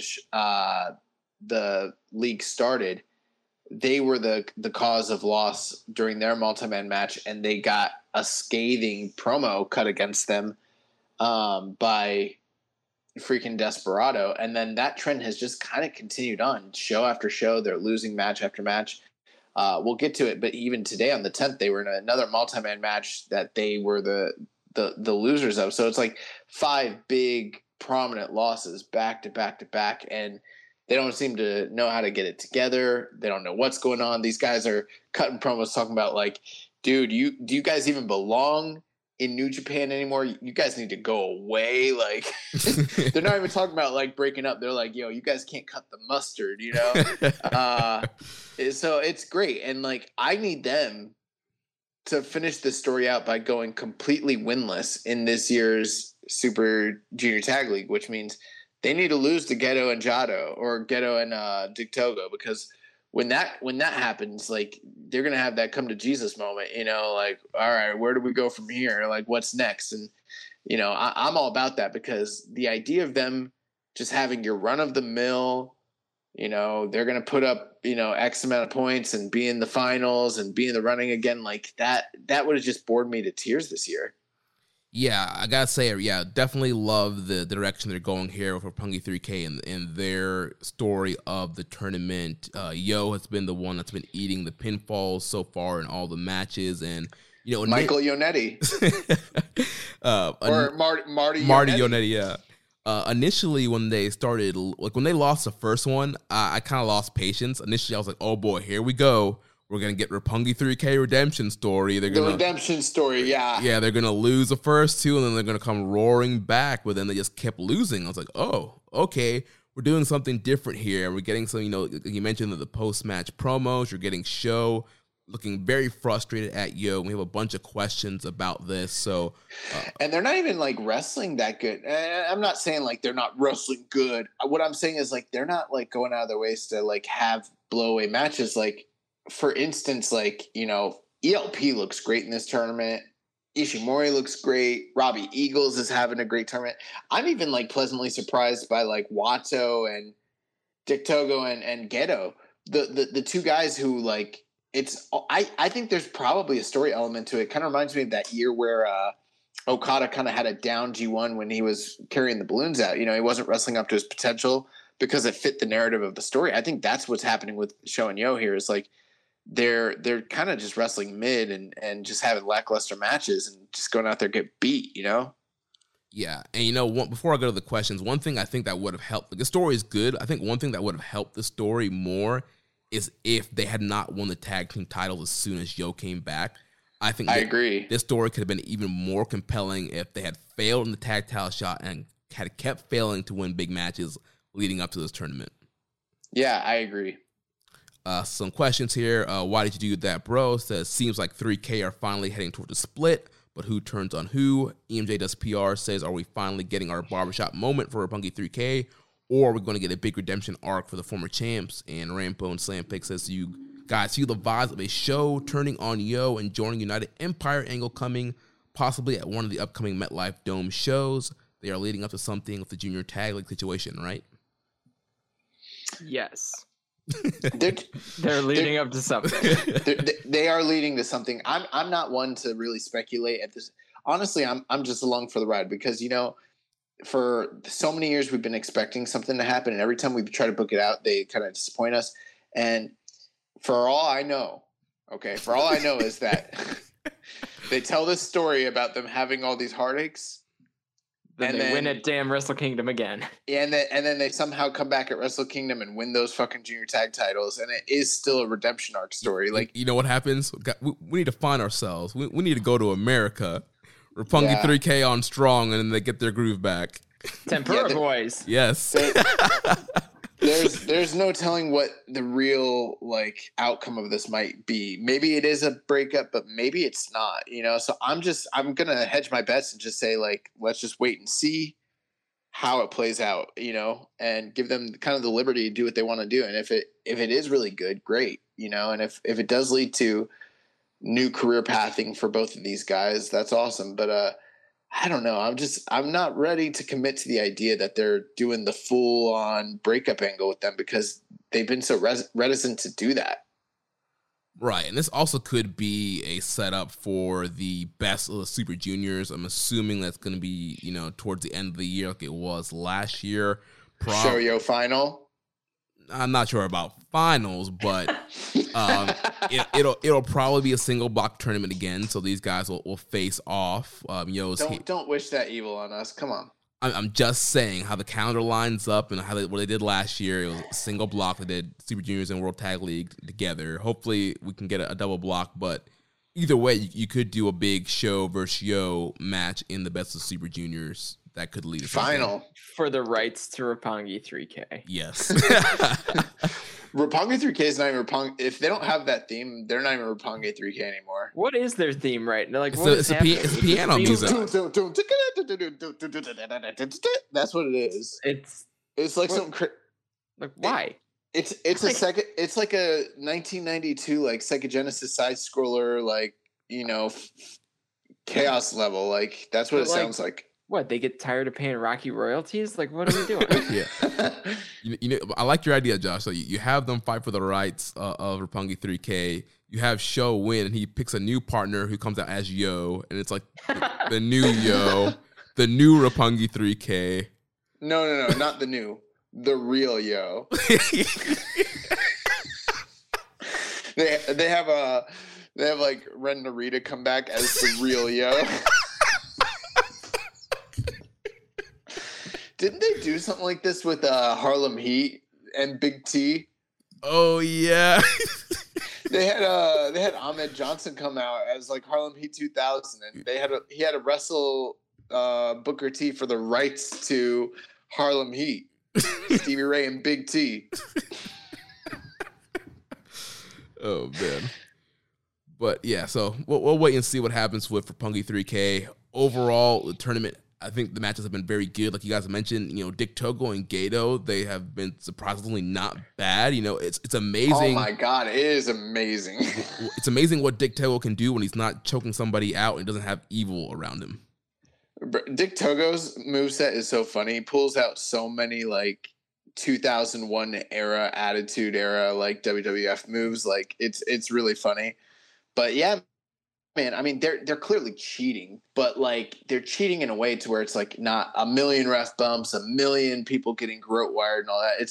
They're just, you know, eye gouging and pulling hair and biting and leg tripping. They're just doing standard fare, like grimy heel work, which is kind of funny because every match that they're in, they're like you know how like when you have heel versus heel, oftentimes these tournaments, one heeldom has to kind of subside to the other one and defer. Like they're like the master like heel team in this tournament. Like they wrestled their Bullet Club counterparts and like they were the bad guys, and they wrestled.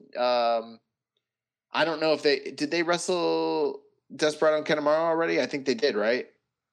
Hold on. Yeah, they did. That was on August 8th. Yeah, and same thing. Like they kind of were like, it's sort of like when Suzuki's in a G1. Like no matter who he's wrestling, like he's the heel because he's the top heel. Like, and so they align further on the heel like spectrum than any other team, which has been kind of crazy. And the matches have been, I wouldn't go out of my way and say like they've been good, but they haven't been these awful, horrible, terrible slugs that I was dreading, thinking it was going to be the worst shit ever. Like it's not been at all. Yeah, I really enjoyed Gato and Togo against ELP and Taiji. I thought that was a funny little matchup there. And like you mentioned, yeah, Gato and Togo kind of pulling out all the old school tricks on those guys and ultimately ended up still eating a sudden death. But yeah, that was a fun match. Gato's like, oh, easy night. He's like, no bumps. Okay, Gato was trying to pull that Togi Makabe plan. He told him no bumps. That shit was so funny. But yeah, even Tiger Mask going out there and like really putting in effort. Him and Robbie Eagles like been my favorite team of the tournament. Yeah, surprisingly, they've been awesome. And surprisingly, they're right up there with ELP and Taiji. ELP and Taiji Ishimori. I mean, they're quite frankly the best team in this tournament right now, and the cutest. And I'm at the point where I just really want to see Phantasmo and Eagles square up, and like to me, they're like the front runners of like, we've got a lot of great talent in this division, but I mean, they're the real flippy-do high flyer wrestlers at this point. I mean, even when Hiromu comes back, who knows what kind of style he employs? Like, I know it's probably still going to be high risk, but he's never really truly been like the most flippy guy. He's kind of been more like hurl my body at you to try to kill you type of guy. Like, but we don't have a Will Ospreay or Ricochet, and like right now, that's kind of your ELP and your Robbie Eagles, and they're awesome. And I'm like, I want to see more of them at the top of this division. Well, you're in luck because the rest of the Super Junior Tag League on Monday, August 16th, the main event will be the Bullet Club's cutest tag team, ELP and Taiji, against Robbie Eagles and Tiger Mask. So two undefeated teams facing off. And then we'll have Despi and Kanemaru against Roppongi 3K, and then Taguchi and Wado against Gato and Dick Togo. And then the final night of tournament action will be Tuesday, August 17th, where the order of matchup will be determined by their final rankings, but it will be Taiji and ELP against Despi and Kanemaru, Taguchi and Wado against Eagles and Tiger Mask, and then Roppongi 3K versus Gato and Dick Togo. That possible come to Jesus moment that you mentioned, Josh, could be coming for Roppongi 3K on the 17th. Also, so I mean, at this point, even though Taguchi and Wata only, they've got 2 points, like they're not technically eliminated. There's so much that would need to happen for them to stay alive. They're pretty much essentially out. I mean, do you see any scenario where Suzuki-gun maybe ends up in like a 3-way tie or ends up as like the number 2 still at this point? I mean, yeah, we've seen in tournaments in the past like this where they'll do like a 3-way at the top, and then that leads to a triple threat match, which you could do a 3-way junior title match. That's a possibility. Or, I mean, you could just go straight out, have the champions win the whole thing. Yeah, I mean, I guess that main event on Monday between the 2 undefeated teams, that's really going to be one of the big determinants because, I mean, that's going to give them the tiebreaker regardless of what happens at that point. Yeah, and you also could, when we've been seeing the junior title and the junior tag titles kind of wrapped up together. So, you could have Eagles and Tiger Mask get the win, which gets them a junior tag title shot. Then ELP and Taiji retain against them, which gets ELP a title shot against Robbie Eagles. Oh my God. That was my fear that that's what was going to happen. But when you look at the field, that's a good match, though. It seems possible that that's what's happening. No, I'm not opposed to it. I'm just opposed to always having the junior tag title be the lead into the junior title shot, and that it's literally been almost a full straight year of that nonstop. Well, yeah, but I also think good point. But Ishimori and Phantasma are coming to America, so that's true. That I think they'll be the tag champs, and I think they're going to have some cool tag matches with some of these guys that are over here. I mean, there's plenty of junior tag teams in America that have relationships with all of them. Yeah, sure. You mean 2.0? Yeah. I mean the Largo Loop Express, son. the midday rockers. The old bucks. Texas Loop. So yeah. One other thing, and I think I mentioned this, but like Watto, pretty impressed in this tournament with Watto. Like this is the first time in like since he's come back from Excursion where I fully felt like he's pretty competent. Yo, that Tope con Hilo over the corner that he did, I think it was on the Saturday show. That was pretty dope. He's still putting together a lot of those high risk moves that when he first came back, we were like, oh shit, he's doing some awesome stuff. But then he's not botching as much, on top of it. So it's like you kind of combine the cool stuff he was doing and then mix that in with just like straight up, capable wrestling. Plus he's kind of going out there with Taguchi. He just looks more confident. Like he doesn't seem as unsure of himself. Like, I don't know what's going on, but he just seems like kind of ready. Like I don't know what his placement in this division's going to be long term, at any point. But I've been pretty impressed with him, to be honest. This was a tournament we were dreading last week, and it's been pretty pleasant, which is kind of surprising. Yeah, it's a quick, short round robin tournament. It's fun. Yeah, I was loathing it last week. I think everyone thought, Gato and Dick Togo were going to come out and be choking everybody. The worst versions of themselves, and they have been actually kind of the best versions of themselves. Yeah, we've gotten. I mean, I think everybody has been pretty phenomenal, and even like I applaud Sho and Yo for like toning it down for the sake of the story. So, big thumbs up all around for everybody involved. Well, nice. We could move on now to August 10th, this morning's show, where we had Suzuki-gun, Despi, Suzuki, and Kanemaru defeating Master Wato, Taguchi, and Hanuma. So a little preview match there. Then we had the Bullet Club team of Chase Owens, ELP, and Taiji defeating Robbie Eagles, Toriano, and Tiger Mask. So preview for two matches there. Big story coming out of that match. So all throughout these series of shows, we've been getting a lot of Chase and Toriano going back and forth and trying to make the other one, say I quit in the mic. And so it's been leading to what we assumed was an I quit match. Well, during this match, Chase brought out the strap, and at the end of the match, they started using the strap again. And then he pretty much made it known that they're going to be having some type of strap match, which they already had one earlier this year. They're going to have another Texas strap match. I'm guessing that because they still were focusing so much on like the I quit aspect, that it might be like an I quit Texas strap match, which, when I said that, you guys can't see, Chris was rolling his eyes. He's not a big fan of the Yano Chase Owens series, but I'll tell you what, I thought that match was pretty good when they wrestled earlier this year. The match was great. Why do we gotta overcomplicate this already complicated situation? Because it's KOPW. Just do one stipulation. No, it's KOPW. It's got to be like 3. I'm hoping it's a handcuff Rambo. No. What are we doing? No, what I want it to be, I want there to be 2 bags. No, I want there to be a bag in each corner filled with powder that is at their disposal, and then microphones. And they're strapped, and it's like you have to make the other person say I quit, but you can only do it after you have thrown powder into their eyes first. I'm the redhead with the blinky eye gif right now. What? Josh, please don't give Dick Togo any ideas to go back into the room with. we have a lot of downloads in Japan. It could be Togo. He listens, goes back into the room. I got a great idea, guys, for this KLPW match.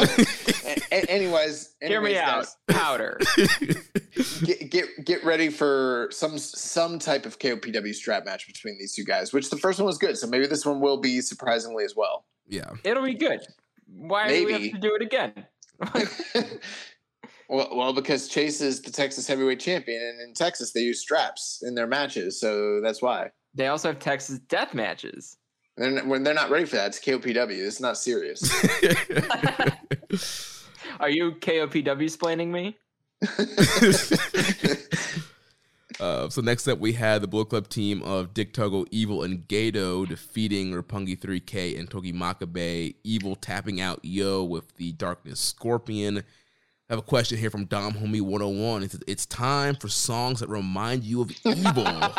And I got two artists for you guys. The first is a GOAT named Nasir bin Alu Dara Jones, a.k.a. Nas. And the second artist is Jason Terrence Phillips, a.k.a. a rap king named Jadakiss. Last week I was on the phone with Rich, and he was like, bro, why people keep asking you guys all these, like, hip-hop, like, you guys don't even listen, like, you're not hip-hop heads. Like, what are you guys doing? And I'm like, bro, I don't know. Like, I can't make them throw the questions to your podcast, you know? So who is the song supposed to remind us of? So, of Evil? Of Evil from Nas and Jadakiss. Okay, here's one. Hate Me Now by...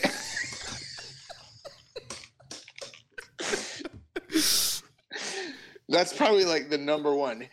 Nas, Hate Me Now. That should be like the theme song of Evil, because I absolutely do. Yes. Oh my God. I don't know. That's the only one. Anything from Jadakiss? Why? The song by Jadakiss called Why, because that's what I think every time Evil's on the screen. Just why? Yeah, which is what I thought in the next matchup, where we had Shingo defeating Yujiro Takahashi by DQ, with Evil coming out to cause DQ. I got one. Ain't Nothing New. Because it's just always the same old shit. Yep. Yeah, so yeah. Here's another one. Damn shame, because when he won the double gold, that was a damn shame. Some people thought that was a great idea. All right, I'm done. But yeah, so yeah, Evil, he came out, caused the DQ in the Shingo Yujiro match, laid out Ching. I was wondering why we were getting a singles match between these two guys. I'm like, why is this even happening? And then I was like, oh, okay, it's a Bullet Club thing. Yeah. So yeah, laid out Shingo, holds the title over his head. They're building up to their title match. Then the main event, we had the never open weight 6-man tag team titles on the line. Goto, Ishii, and Yoshihashi defended and defeated the LIJ team of Bushi, Sonata, and Tetsuya Naito. And we had a question from Reddit user MitchMM22. What do you guys think the chances of Yoshihashi and Goto winning the tag belts at the upcoming Dome shows are? I don't know about y'all, but I would go crazy for Yoshihashi 2 belts. The man who didn't win a title for 12 years become a double champ and maybe even challenges for a singles title. Do you think that's something we could see? Is it something you'd want to see?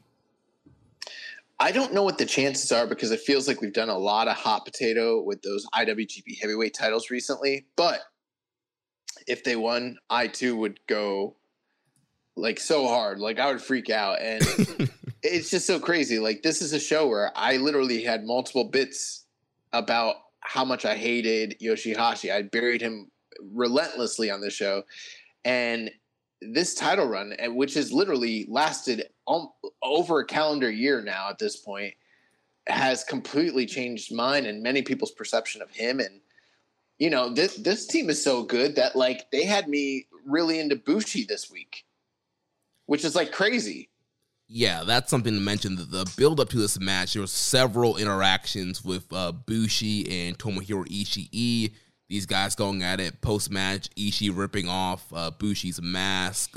Cut a great promo in the back saying, you know, Bushi, you spend so much time working on these masks and picking which mask you're going to pick. You need to worry about your fight, your in-ring. Like, this mask is just a rag. And so hilarious Ishii promo of the year. Also, every time Ishii and Bushi like went head to head, I was just like, this man's a junior. He needs to be in the best of the Super Juniors. He needs to be the IWGP Junior Heavyweight Champion. Like, that's what needs to be happening. Is that the revelation you were going to tell us about that you had? No. Oh, no. Oh, yeah. So this is my revelation. This will probably change once G1 happens. But right now, as it stands, I don't think that come award season, if we were to stop the calendar year right now, I don't think we could possibly have a competent Wrestler of the Year contender category without actually nominating the Chaos Six-Man Trio as one of the top candidates for Wrestler of the Year. We've talked about it in the past. We've talked about, when the Young Bucks were on an incredible tear, literally nominating them as one of the Wrestlers of the Year. Like, there's very few singles wrestlers that have had a better string of matches this year than the Chaos Never six-man tag team. And when you also couple together not just the six-man tags they've had, but also the singles matches that they've had in conjunction to those feuds, it puts them over the top. Like, they've got to be one of the top contenders for Wrestler of the Year. They wouldn't win it, but they'd have to be nominated. Yeah, I mean, G1 season is upon us, so I mean that could change very quickly as we lead into G1 and Dome season. I mean, definitely top candidate for tag team of the year, but yeah, their consistent work could, there is an argument for them as a straight up Wrestler of the Year candidate. I think they've got tag team of the year locked up, right? I mean, you'd be surprised. I think there are some, ardent Dangerous Techers fans out there that are going to vote. Yeah. They're the higher profile tag team. Depends on how. Yeah, the rest of the year. This has been a really important run and really notable. It's kind of oftentimes in New Japan, it's the only thing that's happening is the Never Six-Man thing is still going. V9. I mean, long matches. Sure, we know that, right? I don't hear anybody complaining about them having the long matches. No, it's Techers that gets the complaints. The regular tags. Yeah, it's almost everybody that gets that complaint across the board. But you never hear anyone being like, "Oh yeah, this Chaos Six-Man, they need to cut down these." I don't know. My Twitter gimmick is every time they have a 6-man match, I post that it's the longest never openweight 6-man championship match of all time, and 3 or 4 times I've gotten to make that tweet this year, and including in about 10 minutes or so I'll probably just throw this one up or whatever, but because this was the longest ever never 6-man match. But and you start to get the who asked for this tweets. Not you probably didn't watch, so whatever, deal with it. But they've had a hell of a run, and honestly, the LIJ matches have been really fun. I think that they bring a certain elevation to the titles too, just by getting involved. Yeah, I mean, their run has just been incredible, solid matchup. Especially, you mentioned getting the one-on-one stuff. You look at the third gen versus Chaos feud and the singles matches we got from that rivalry, and yeah, this team's just been on fire. This was another great title match. I really enjoyed this matchup, and I don't mind the 30+ on their matches because you have 6 guys that are coming in and out. They're usually pretty fast-paced. I mean, it's Ishii and Goto in there doing their thing. And then Yoshihashi's been, on a new level as well since winning these titles. So these guys are all solid. And then they're usually facing off against really solid guys as well. I mean, you had Sonata and Naito here, and then Bushi really stepped his game up with his, little mini feud of Ishii in this run. So it's just really good action for the 30 minutes. One of those nights, there was a spot where Ishii was challenging Bushi to fire up, and Bushi's hitting him with forearms, and then fucking Ishii grabs him by the throat, and Bushi throws it down, goes to hit him. He like ducks under it. When he comes up, Bushi grabs him by the throat. He throws down Bushi's arm. He goes to throw an elbow, and he catches Ishii first, and Ishii just crumbles to the ground like this delayed, bumbling cell. And I'm like, oh my God, this guy Ishii, like, he's got me into fucking Bushi now, and I don't even like Bushi. Like, this is how good he is. It's so crazy. I mean, they tried to murder Ishii for the whole back half of that match. Yeah, like they tried to make it believable that Ishii was going to get pinned by Bushi. Like, and there was he hit him with the MX off the top rope, and like he wasn't going to kick out. Like, and Goto had to come in and save it. I was like, yes. Oh my God. Yeah, I mean, and Bushi has a history of beating heavyweights. He beat Bad Luck Fale a couple times. So Zach. Yeah, he had Saber. Yeah, and you know he's one of probably the most decorated 6-man tag team champions prior to this run. He holds the individual record for having held it the most days. Yeah, that's why we got Chris here. See, yeah, I can organize Excel tables. So, any other thoughts here on this never 6-man unit in this matchup? It needs to never end. It needs to go on and on forever. I was talking about this in the Voices Wrestling chat, and someone's like, well, what's next? And I was like, well, probably the G1. Like, I think that this does kind of put a pause on it. Like, there's no one else left. And then I also said they're going to hold it in perpetuity and forget about it for a little while and then eventually come back with something fun in probably 3 or 4 months. But there is somebody left. United Empire. United Empire is on the horizon. So if Wrestle Kingdom's not far away, so if you can get Hanare into the country, Hanare, Cobb, and Ocon, run it. Oh, that could be fun. They're probably going to win it. That's going to be the team that probably beats them. Yeah. It's got to be. Nice. Well, I think that's going to do it for this discussion, right? Yeah, and then you already mentioned the post-match angle that's going to lead to some kind of strap match that we're going to get at the Dome show between Chase Owens and Yano. Now, here's my only thing. They might do just a strap match, but that would seem so weird if they completely were doing the stuff about making the guy quit and then just totally pivot from that and go back to the strap with, no story elements prior to like today's show. Yeah, that would be weird. So they haven't made an official announcement. There's just been a lot of assumptions based off of Chase Owens' little post-match promo. So I'm sure we'll get some kind of official announcement on what type of strap match it'll be. Some go ahead. Quick news items here to just run through real quick. So in recent week, New Japan has proceeded with their workplace vaccination program for wrestlers and staff residing in Japan. All participating staff members and wrestlers in the program have now received both vaccine doses. So that's awesome news there. We found out where Yota Tsuji will be going on excursion. So Yota Tsuji will be going to Rev Pro Saturday, September 4th, making his Rev Pro debut there. Then on tonight's episode of AEW Dark, we had Hikuleo making his second AEW appearance. And then for AAW Wrestling Destination Chicago, Thursday, September 2nd, Logan Square Auditorium, Juice Robinson will be making his return to AAW. Nice. So now we just have some other questions here and then recommended match of the week, and we can get out of here. So first from Red User Grunty Dodds, he says, soon Russ Taylor is going to be available again. Would you like to see him back with Team Filthy, or is 5 members enough for the stable?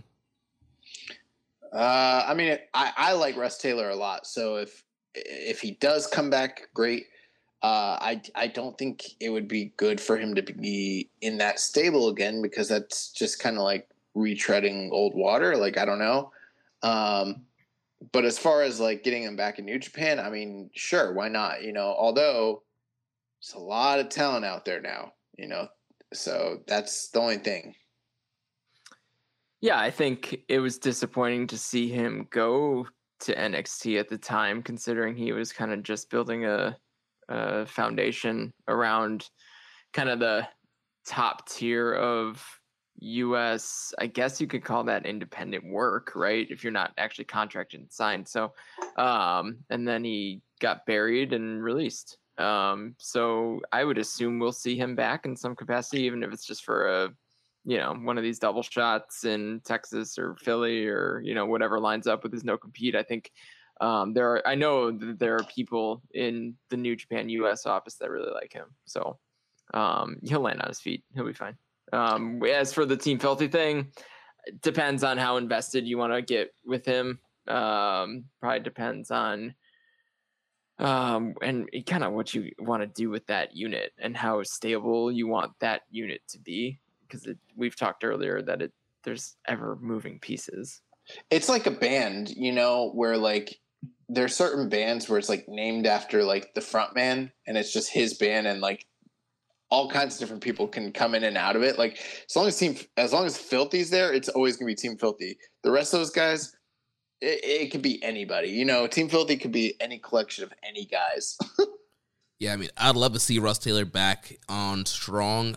You could do a storyline of him trying to earn his way back into Team Filthy, and eventually just leads to him not being able to cut it, and he, joins like the Strong Hantai group and fights against Team Filthy, or maybe he does eventually get his way back into Team Filthy. I'm not against if they do it, have 6 guys in there. I mean, traditional New Japan factions seem to have a lot of guys in there. So, I mean, I don't think it would hurt having him with those guys. Next question from Viking Payne. He says, I remember reading on The Observer that the Tokyo Dome will be undergoing renovations that could affect Wrestle Kingdom 16. If that's the case, do you see them hosting the show at a different location or maybe even in a different country? Wrestle Kingdom 16 at Madison Square Garden sounds real nice. I heard they're doing 3 nights this year. Triple Dome Dash? Yeah, or quadruple dome, quad, 4 nights. Boom, boom, boom, boom. You got the U.S. title, the Never title, Strong Openweight title, and the World Heavyweight. KOPW. You're going to put them all together, and then you're never going to separate them.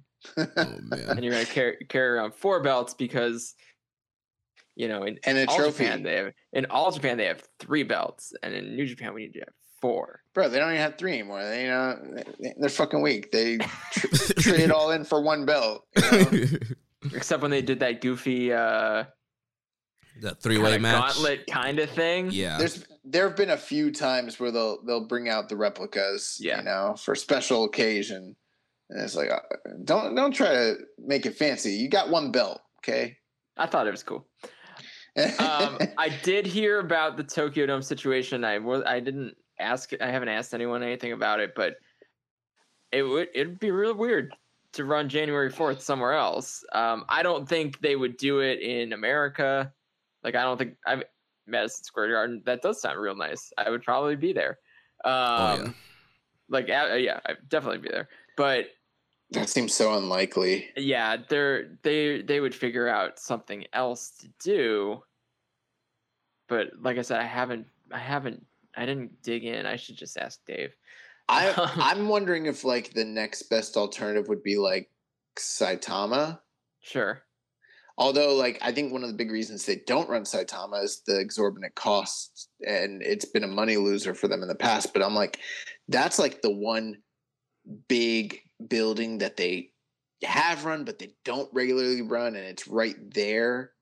And that'd be pretty prestigious for them to run that building for that event. That'd be like the one replacement that I think would be like, people would be like, oh shit, they're running Saitama Super Arena. Mm-hmm. Yeah, that'd be dope. Yeah, I have a hard time seeing it not be in Japan. I feel like, yeah, they would find a big building in Japan to run it in. They could do another dome, but I mean, I don't know. I think part of the reason the Tokyo Dome is so appealing is that it's in Tokyo. Yeah. Mm-hmm.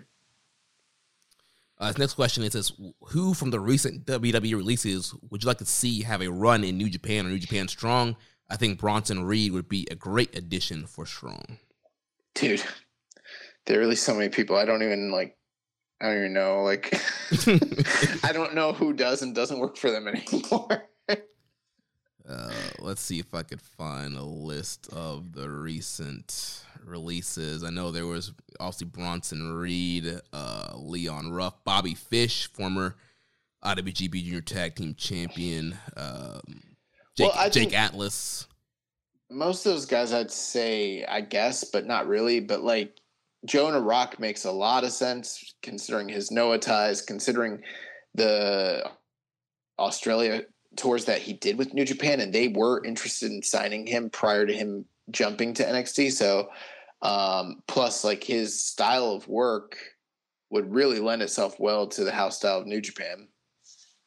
He's the only one on the list that I'm looking at that I'm like, yeah, sure, come on down. Like everyone else is fine, but I think that they just like probably land on AEW Dark and the Indies for a little while.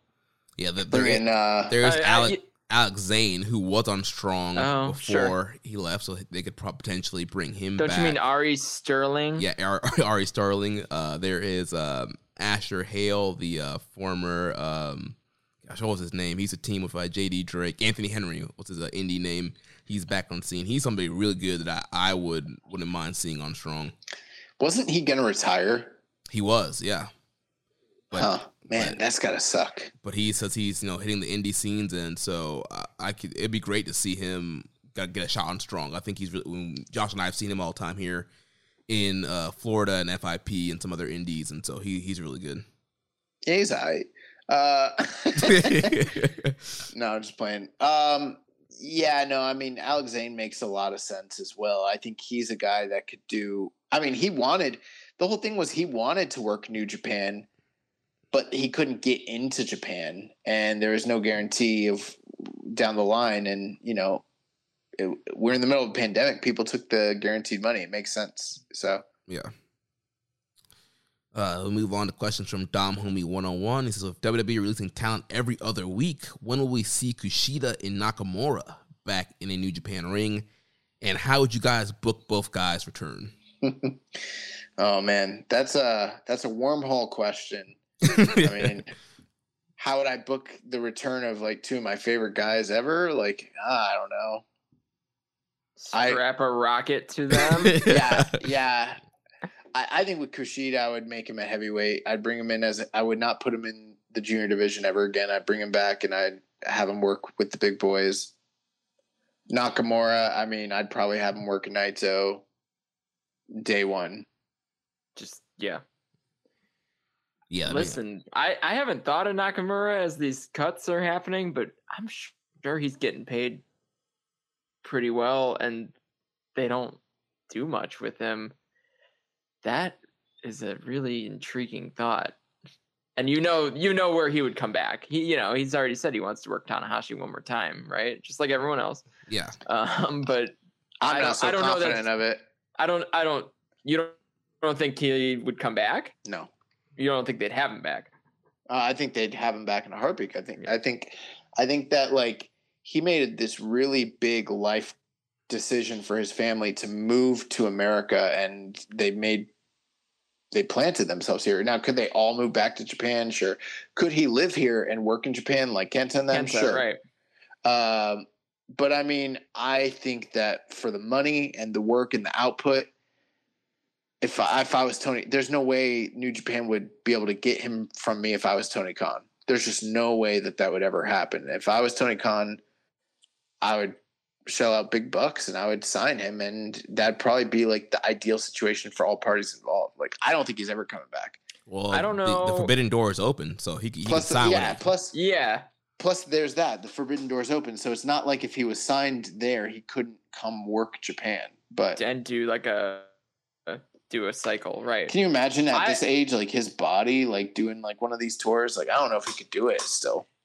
AEW is a promo company though, too. I mean, so I would be really curious to see. Now we're in a rabbit hole of what happens with Nakamura when he gets cut, but I would be very curious to see what would happen with him in a company like AEW that is so strong with promo. It's not saying he can't cut a promo, but I mean, like, that's a really meaningful thing for their particular promotion with, You know, That's I mean, true. we're even seeing it with Andrade kind of unable to get himself over because he doesn't cut a great promo. Yeah, but it's not like Andrade was like lighting the world up on fire in Spanish when he was La Sombra. You know, that wasn't his deal. You know, like, but that's what I mean. Like, is Nakamura? Could he get over without speaking? I don't know. In the mix of all the guys we know we know are likely coming in, right? Pentagon and Phoenix seem to be doing just fine. They're also a managerial territory. Sure. I mean, you line him with the right group, you give him the right mouthpiece, you let him cut promos that are not scripted because the guy can speak English. Sure. And he's got literally the most charisma of probably any wrestler I've ever seen in my life. Like, I don't know. I think he'd be totally fine. How do we get Nakamura cut from WWE? Does anybody have Nick Khan's phone number? We can and like some contract information about Shinsuke Nakamura. Like, you guys realize you're paying Nakamura way too much money to surf mostly. To team up with Rick Boogs on SmackDown. I am wondering if he can still go at the kind of level that we would, hope to see out of him, to be honest. Maybe he's a Tanahashi type where he's worked it out in a way that he's still a great wrestler, even though it's not quite the same level or pace. I don't put it past him. I'm just I'm wondering if that's the case or not. I'd love to see it. I'd love to see it try. Because we're not going to see him try on SmackDown in a 3-minute match with Sheamus or whatever. Yeah. I think like the best main roster work I've seen him have was like with Rusev on a few occasions. Yeah. Sure. If he did come straight to New Japan, I think it would be kind of cool to have him like take back the reins of Chaos, like kind of, blame Okada for Chaos, like kind of going off the rails and teaming with Hantai and like, this is not my vision for Chaos, and just kind of like take back the faction. Sure, but he also shows up with the white belt over his arm, and he's given it to himself, and it exists again. Well, you know what? That's one of those things where like, if some other like fan would have said this, I would have been like, that's some Mark shit. But like, there's so much precedent for that sort of thing happening in New Japan in the past. The NWF title, namely, like that's not beyond like the realm of possibility at all. Oh my God, yeah. Have him come through and be like, yo, not only did you mistreat my baby the entire time I was gone, you fucking lost her. No, I would have him come back, and the first thing I'd have him do is just beat the shit out of Togi Makabe because old country beef. Oh, man. Last two questions are fight questions for you, young boy. He has thoughts on Errol Spence Jr. having to pull out of his mega fight against Manny Pacquiao due to a torn retina in his left eye. Yeah, it's super disappointing. That fight, I've got it marked in my calendar, and it's the same night as SummerSlam, and I was like, oh God, I don't know what I'm going to do that night because like my girlfriend's like a really big John Cena fan, and so I know she's going to want to watch SummerSlam, but like Pacquiao and Spence was like one of the biggest fights of the year. Now it's not happening. They are moving forward. Pacquiao fighting someone else. The guy he's fighting, I literally have never seen before.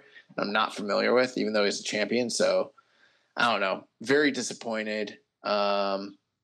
Yeah, I mean the fight's never going to happen at this point, probably. So it sucks. He also asks, young boy, can you break down a fight between Shane Sugar Mosley and Felix Tito Trinidad? Yeah, that's a tough one. I mean, I think it really depends on where it happened and when it happened. These hypotheticals are always tough because, it's like, what are we talking here? Are we talking prime versus prime? Are we talking about a particular time in history, like 1997, 1998, 2001? What specifically is it? But I'm pretty sure Shane Mosley would piece up Tito. As much as I love Felix Trinidad, I mean, I look at what Oscar was able to do to Tito in, what was that, 99, 2000. I look at what B-Hop was able to do to him, and like Shane Mosley at that point in time, like he was a sharper, faster, crisper boxer and bigger puncher than De La Hoya was at that weight. I don't know. I think Tito would be game, but I don't know. I don't think he touches Shane. Honestly, I think Shane probably gets him out of there in like 9, 10. And that's something crazy because I give Tito the nod in most welterweight head-to-head fights because he was that great, especially in his prime. But, man, I don't know. That's a tough one. All right, well, that wraps up the questions. Going to end. I will say this: 154. I don't know if it's the same story. I don't know if muscular Shane Mosley at 154 can beat Tito Trinidad at 154 in his prime. I don't know. All right, so now let's move on to a recommended match of the week. So last week I recommended for you, young boy, Hiroshi Tanahashi versus the American Wolf, Davey Richards, from the 2011 Invasion Attack Tour Attack on East Coast. What do you think about this matchup? Yeah, this was pretty cool. Obviously, there was no commentary, but, seeing, like, Davey Richards, like, one of the guys that I liked the most from that time period, but also, like, one of the most hated wrestlers to, like, just his reputation with other workers is that he's literally one of the worst people to work with. And like, he's like universally hated by most wrestlers. To kind of see him go out there in his prime, like that's in that like era where he was on top of Ring of Honor and like just doing the best work of his career, and seeing him go up against Tanahashi as IWGP champion is like very surreal. And it's in such a strange setting because I mean, there's maybe a few hundred people, maybe not even at that show. When the match started, I really hated the crowd. The crowd, it was one of those super indie smart crowds that like were just like, we're going to get our chance over no matter what. And they're not really paying attention to what's going on in the ring. But then once Tanahashi and Davey Richards started working their story, which was, revolved around leg work, Tanahashi's matches having leg work. That's crazy. I know, but that's what it was here. And like Tanahashi gave Davey Richards a lot. Davey was like, the heel on top and really just put the screws to Tanahashi, a lot of cutting him off. Very fast paced. The match wasn't long at all. I think that they probably could have had a much better match in a better environment and given a little bit extra time, but for what it was, I mean, I don't know. I think this was somewhere between like 13, 16 minutes and an easy 4-star match, easy. And seeing Tanahashi go out there and like have a on the road, sort of de facto defense against Davey Richards, it was awesome. And also the funny part was like I was watching this and I hit up a good friend of the show, Damon McDonald. I was like, "Yo, were you at this show?" He's like, "Yeah, I was front row." And I was like, "Is that you right there?" And he's like, "Yeah, it's me." So that was cool. But yeah, big recommend. This is a super hidden gem. I mean, I knew it happened kind of, but I never saw it. And there's no reviews for it online at all. Like no one's ever talked about it. There's nothing like, there's hardly any cage match. Like, so if you've never seen Tanahashi Davey Richards, it's a quick watch. And it's like just really cool to kind of see the early start of like the US expansion even back then. So yeah, big recommend. Nice. So Chris, it's up on you for the recommended match for the week. Well, I want to do something ties back to Resurgence. So I go to Los Angeles and I think Kenny Omega versus Tomohiro Ishii. Didn't we just do that one? Did you? I'm not on the show every week. Yeah, we did. I think we did that. That was a couple of weeks ago. Well, all right. Give me a sec then. Find something else here. No, not that match. That match sucks. This is funny because Jeremy never does this, but I do this all the time. So it's like, it's kind of funny that like, to experience someone else like picking the match live on the air. Let's see. I thought I had a good one. No, you did. It was really great when we reviewed it like 3 weeks ago. It's a great match. I've told you how I listen to your show. I listen to all of it except for the last 20 minutes usually. Because you don't want to hear when Dom Homie 101 asks me about Errol Spence Jr., right? Listen, I love boxing, so I'll listen to that all day. But well, then what were your thoughts, bro? You could have answered these questions. That's your segment, man. It's not my segment. it's all of our segment. Let's see. Is the Strong Style evolved? Jay White versus Hangman Page from Long Beach, California. Was that on tape? Did that make tape? You already did that one too? No, we did not. No, we did not. We did not do it. It did make tape. We've seen it. We would, if you want to give that as the recommended match, we will re-review it for sure. I want to do that. Yeah, because Hangman's hot right now. Jay White's interesting, and it happened in Long Beach, and I'll be in Long Beach this time next week. Poignant. There you go. I did it. There we go. That's a good one. Picked one on the air. 3:25:18. You know what's funny too is like when we watched that match at the time, because the show was, going when that happened. I remember us both being like, "This feels like a early crossroads type of match." You look back to some of those like Rock and Triple H type early like IC matches, and you're like, down the road, you're gonna look back at this and be like, "This was kind of like a pivotal match," Mm-hmm. So it's kind of coming true. Yeah. Both guys in top spots in their promotions. So, yeah, I'm very interested to watch this match back now. Well, one of them's in a top spot. One of them's in the mud. They're both a little mixed up. Yeah. Right? They're both kind of in a top spot. Jay's on top and... Jay's on top, but he's stuck in a different country. Yeah, but Hangman's in the mud. He fucking lost his title shot, and then he got jumped out of the company, and he's going home. This guy's a loser. Turned his back on his cult friends.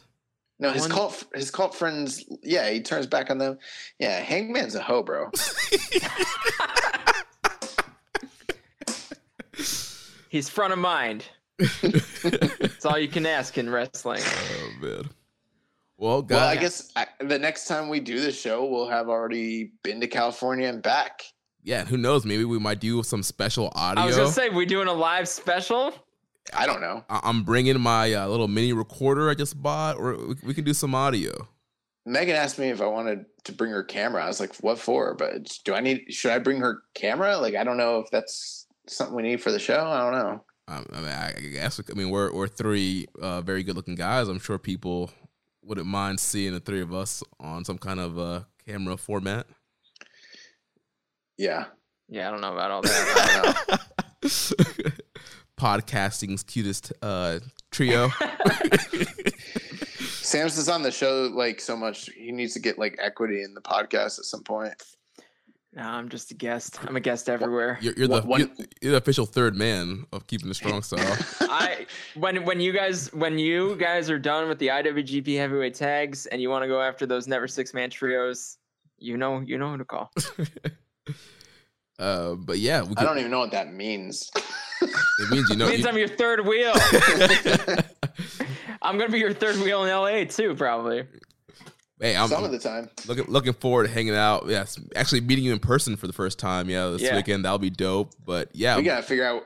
Oh yeah, guys, if you've made it this far into the show, if you're listening and you have any recommendations about things to do in Los Angeles, we do not have a lot of time there. We literally got some of Friday, some of Saturday, and then we're going home. But if you've got food recommendations or things that are you have to go do this, shoot them to us. Let us know so we can, do some cool shit while we're out there, I guess.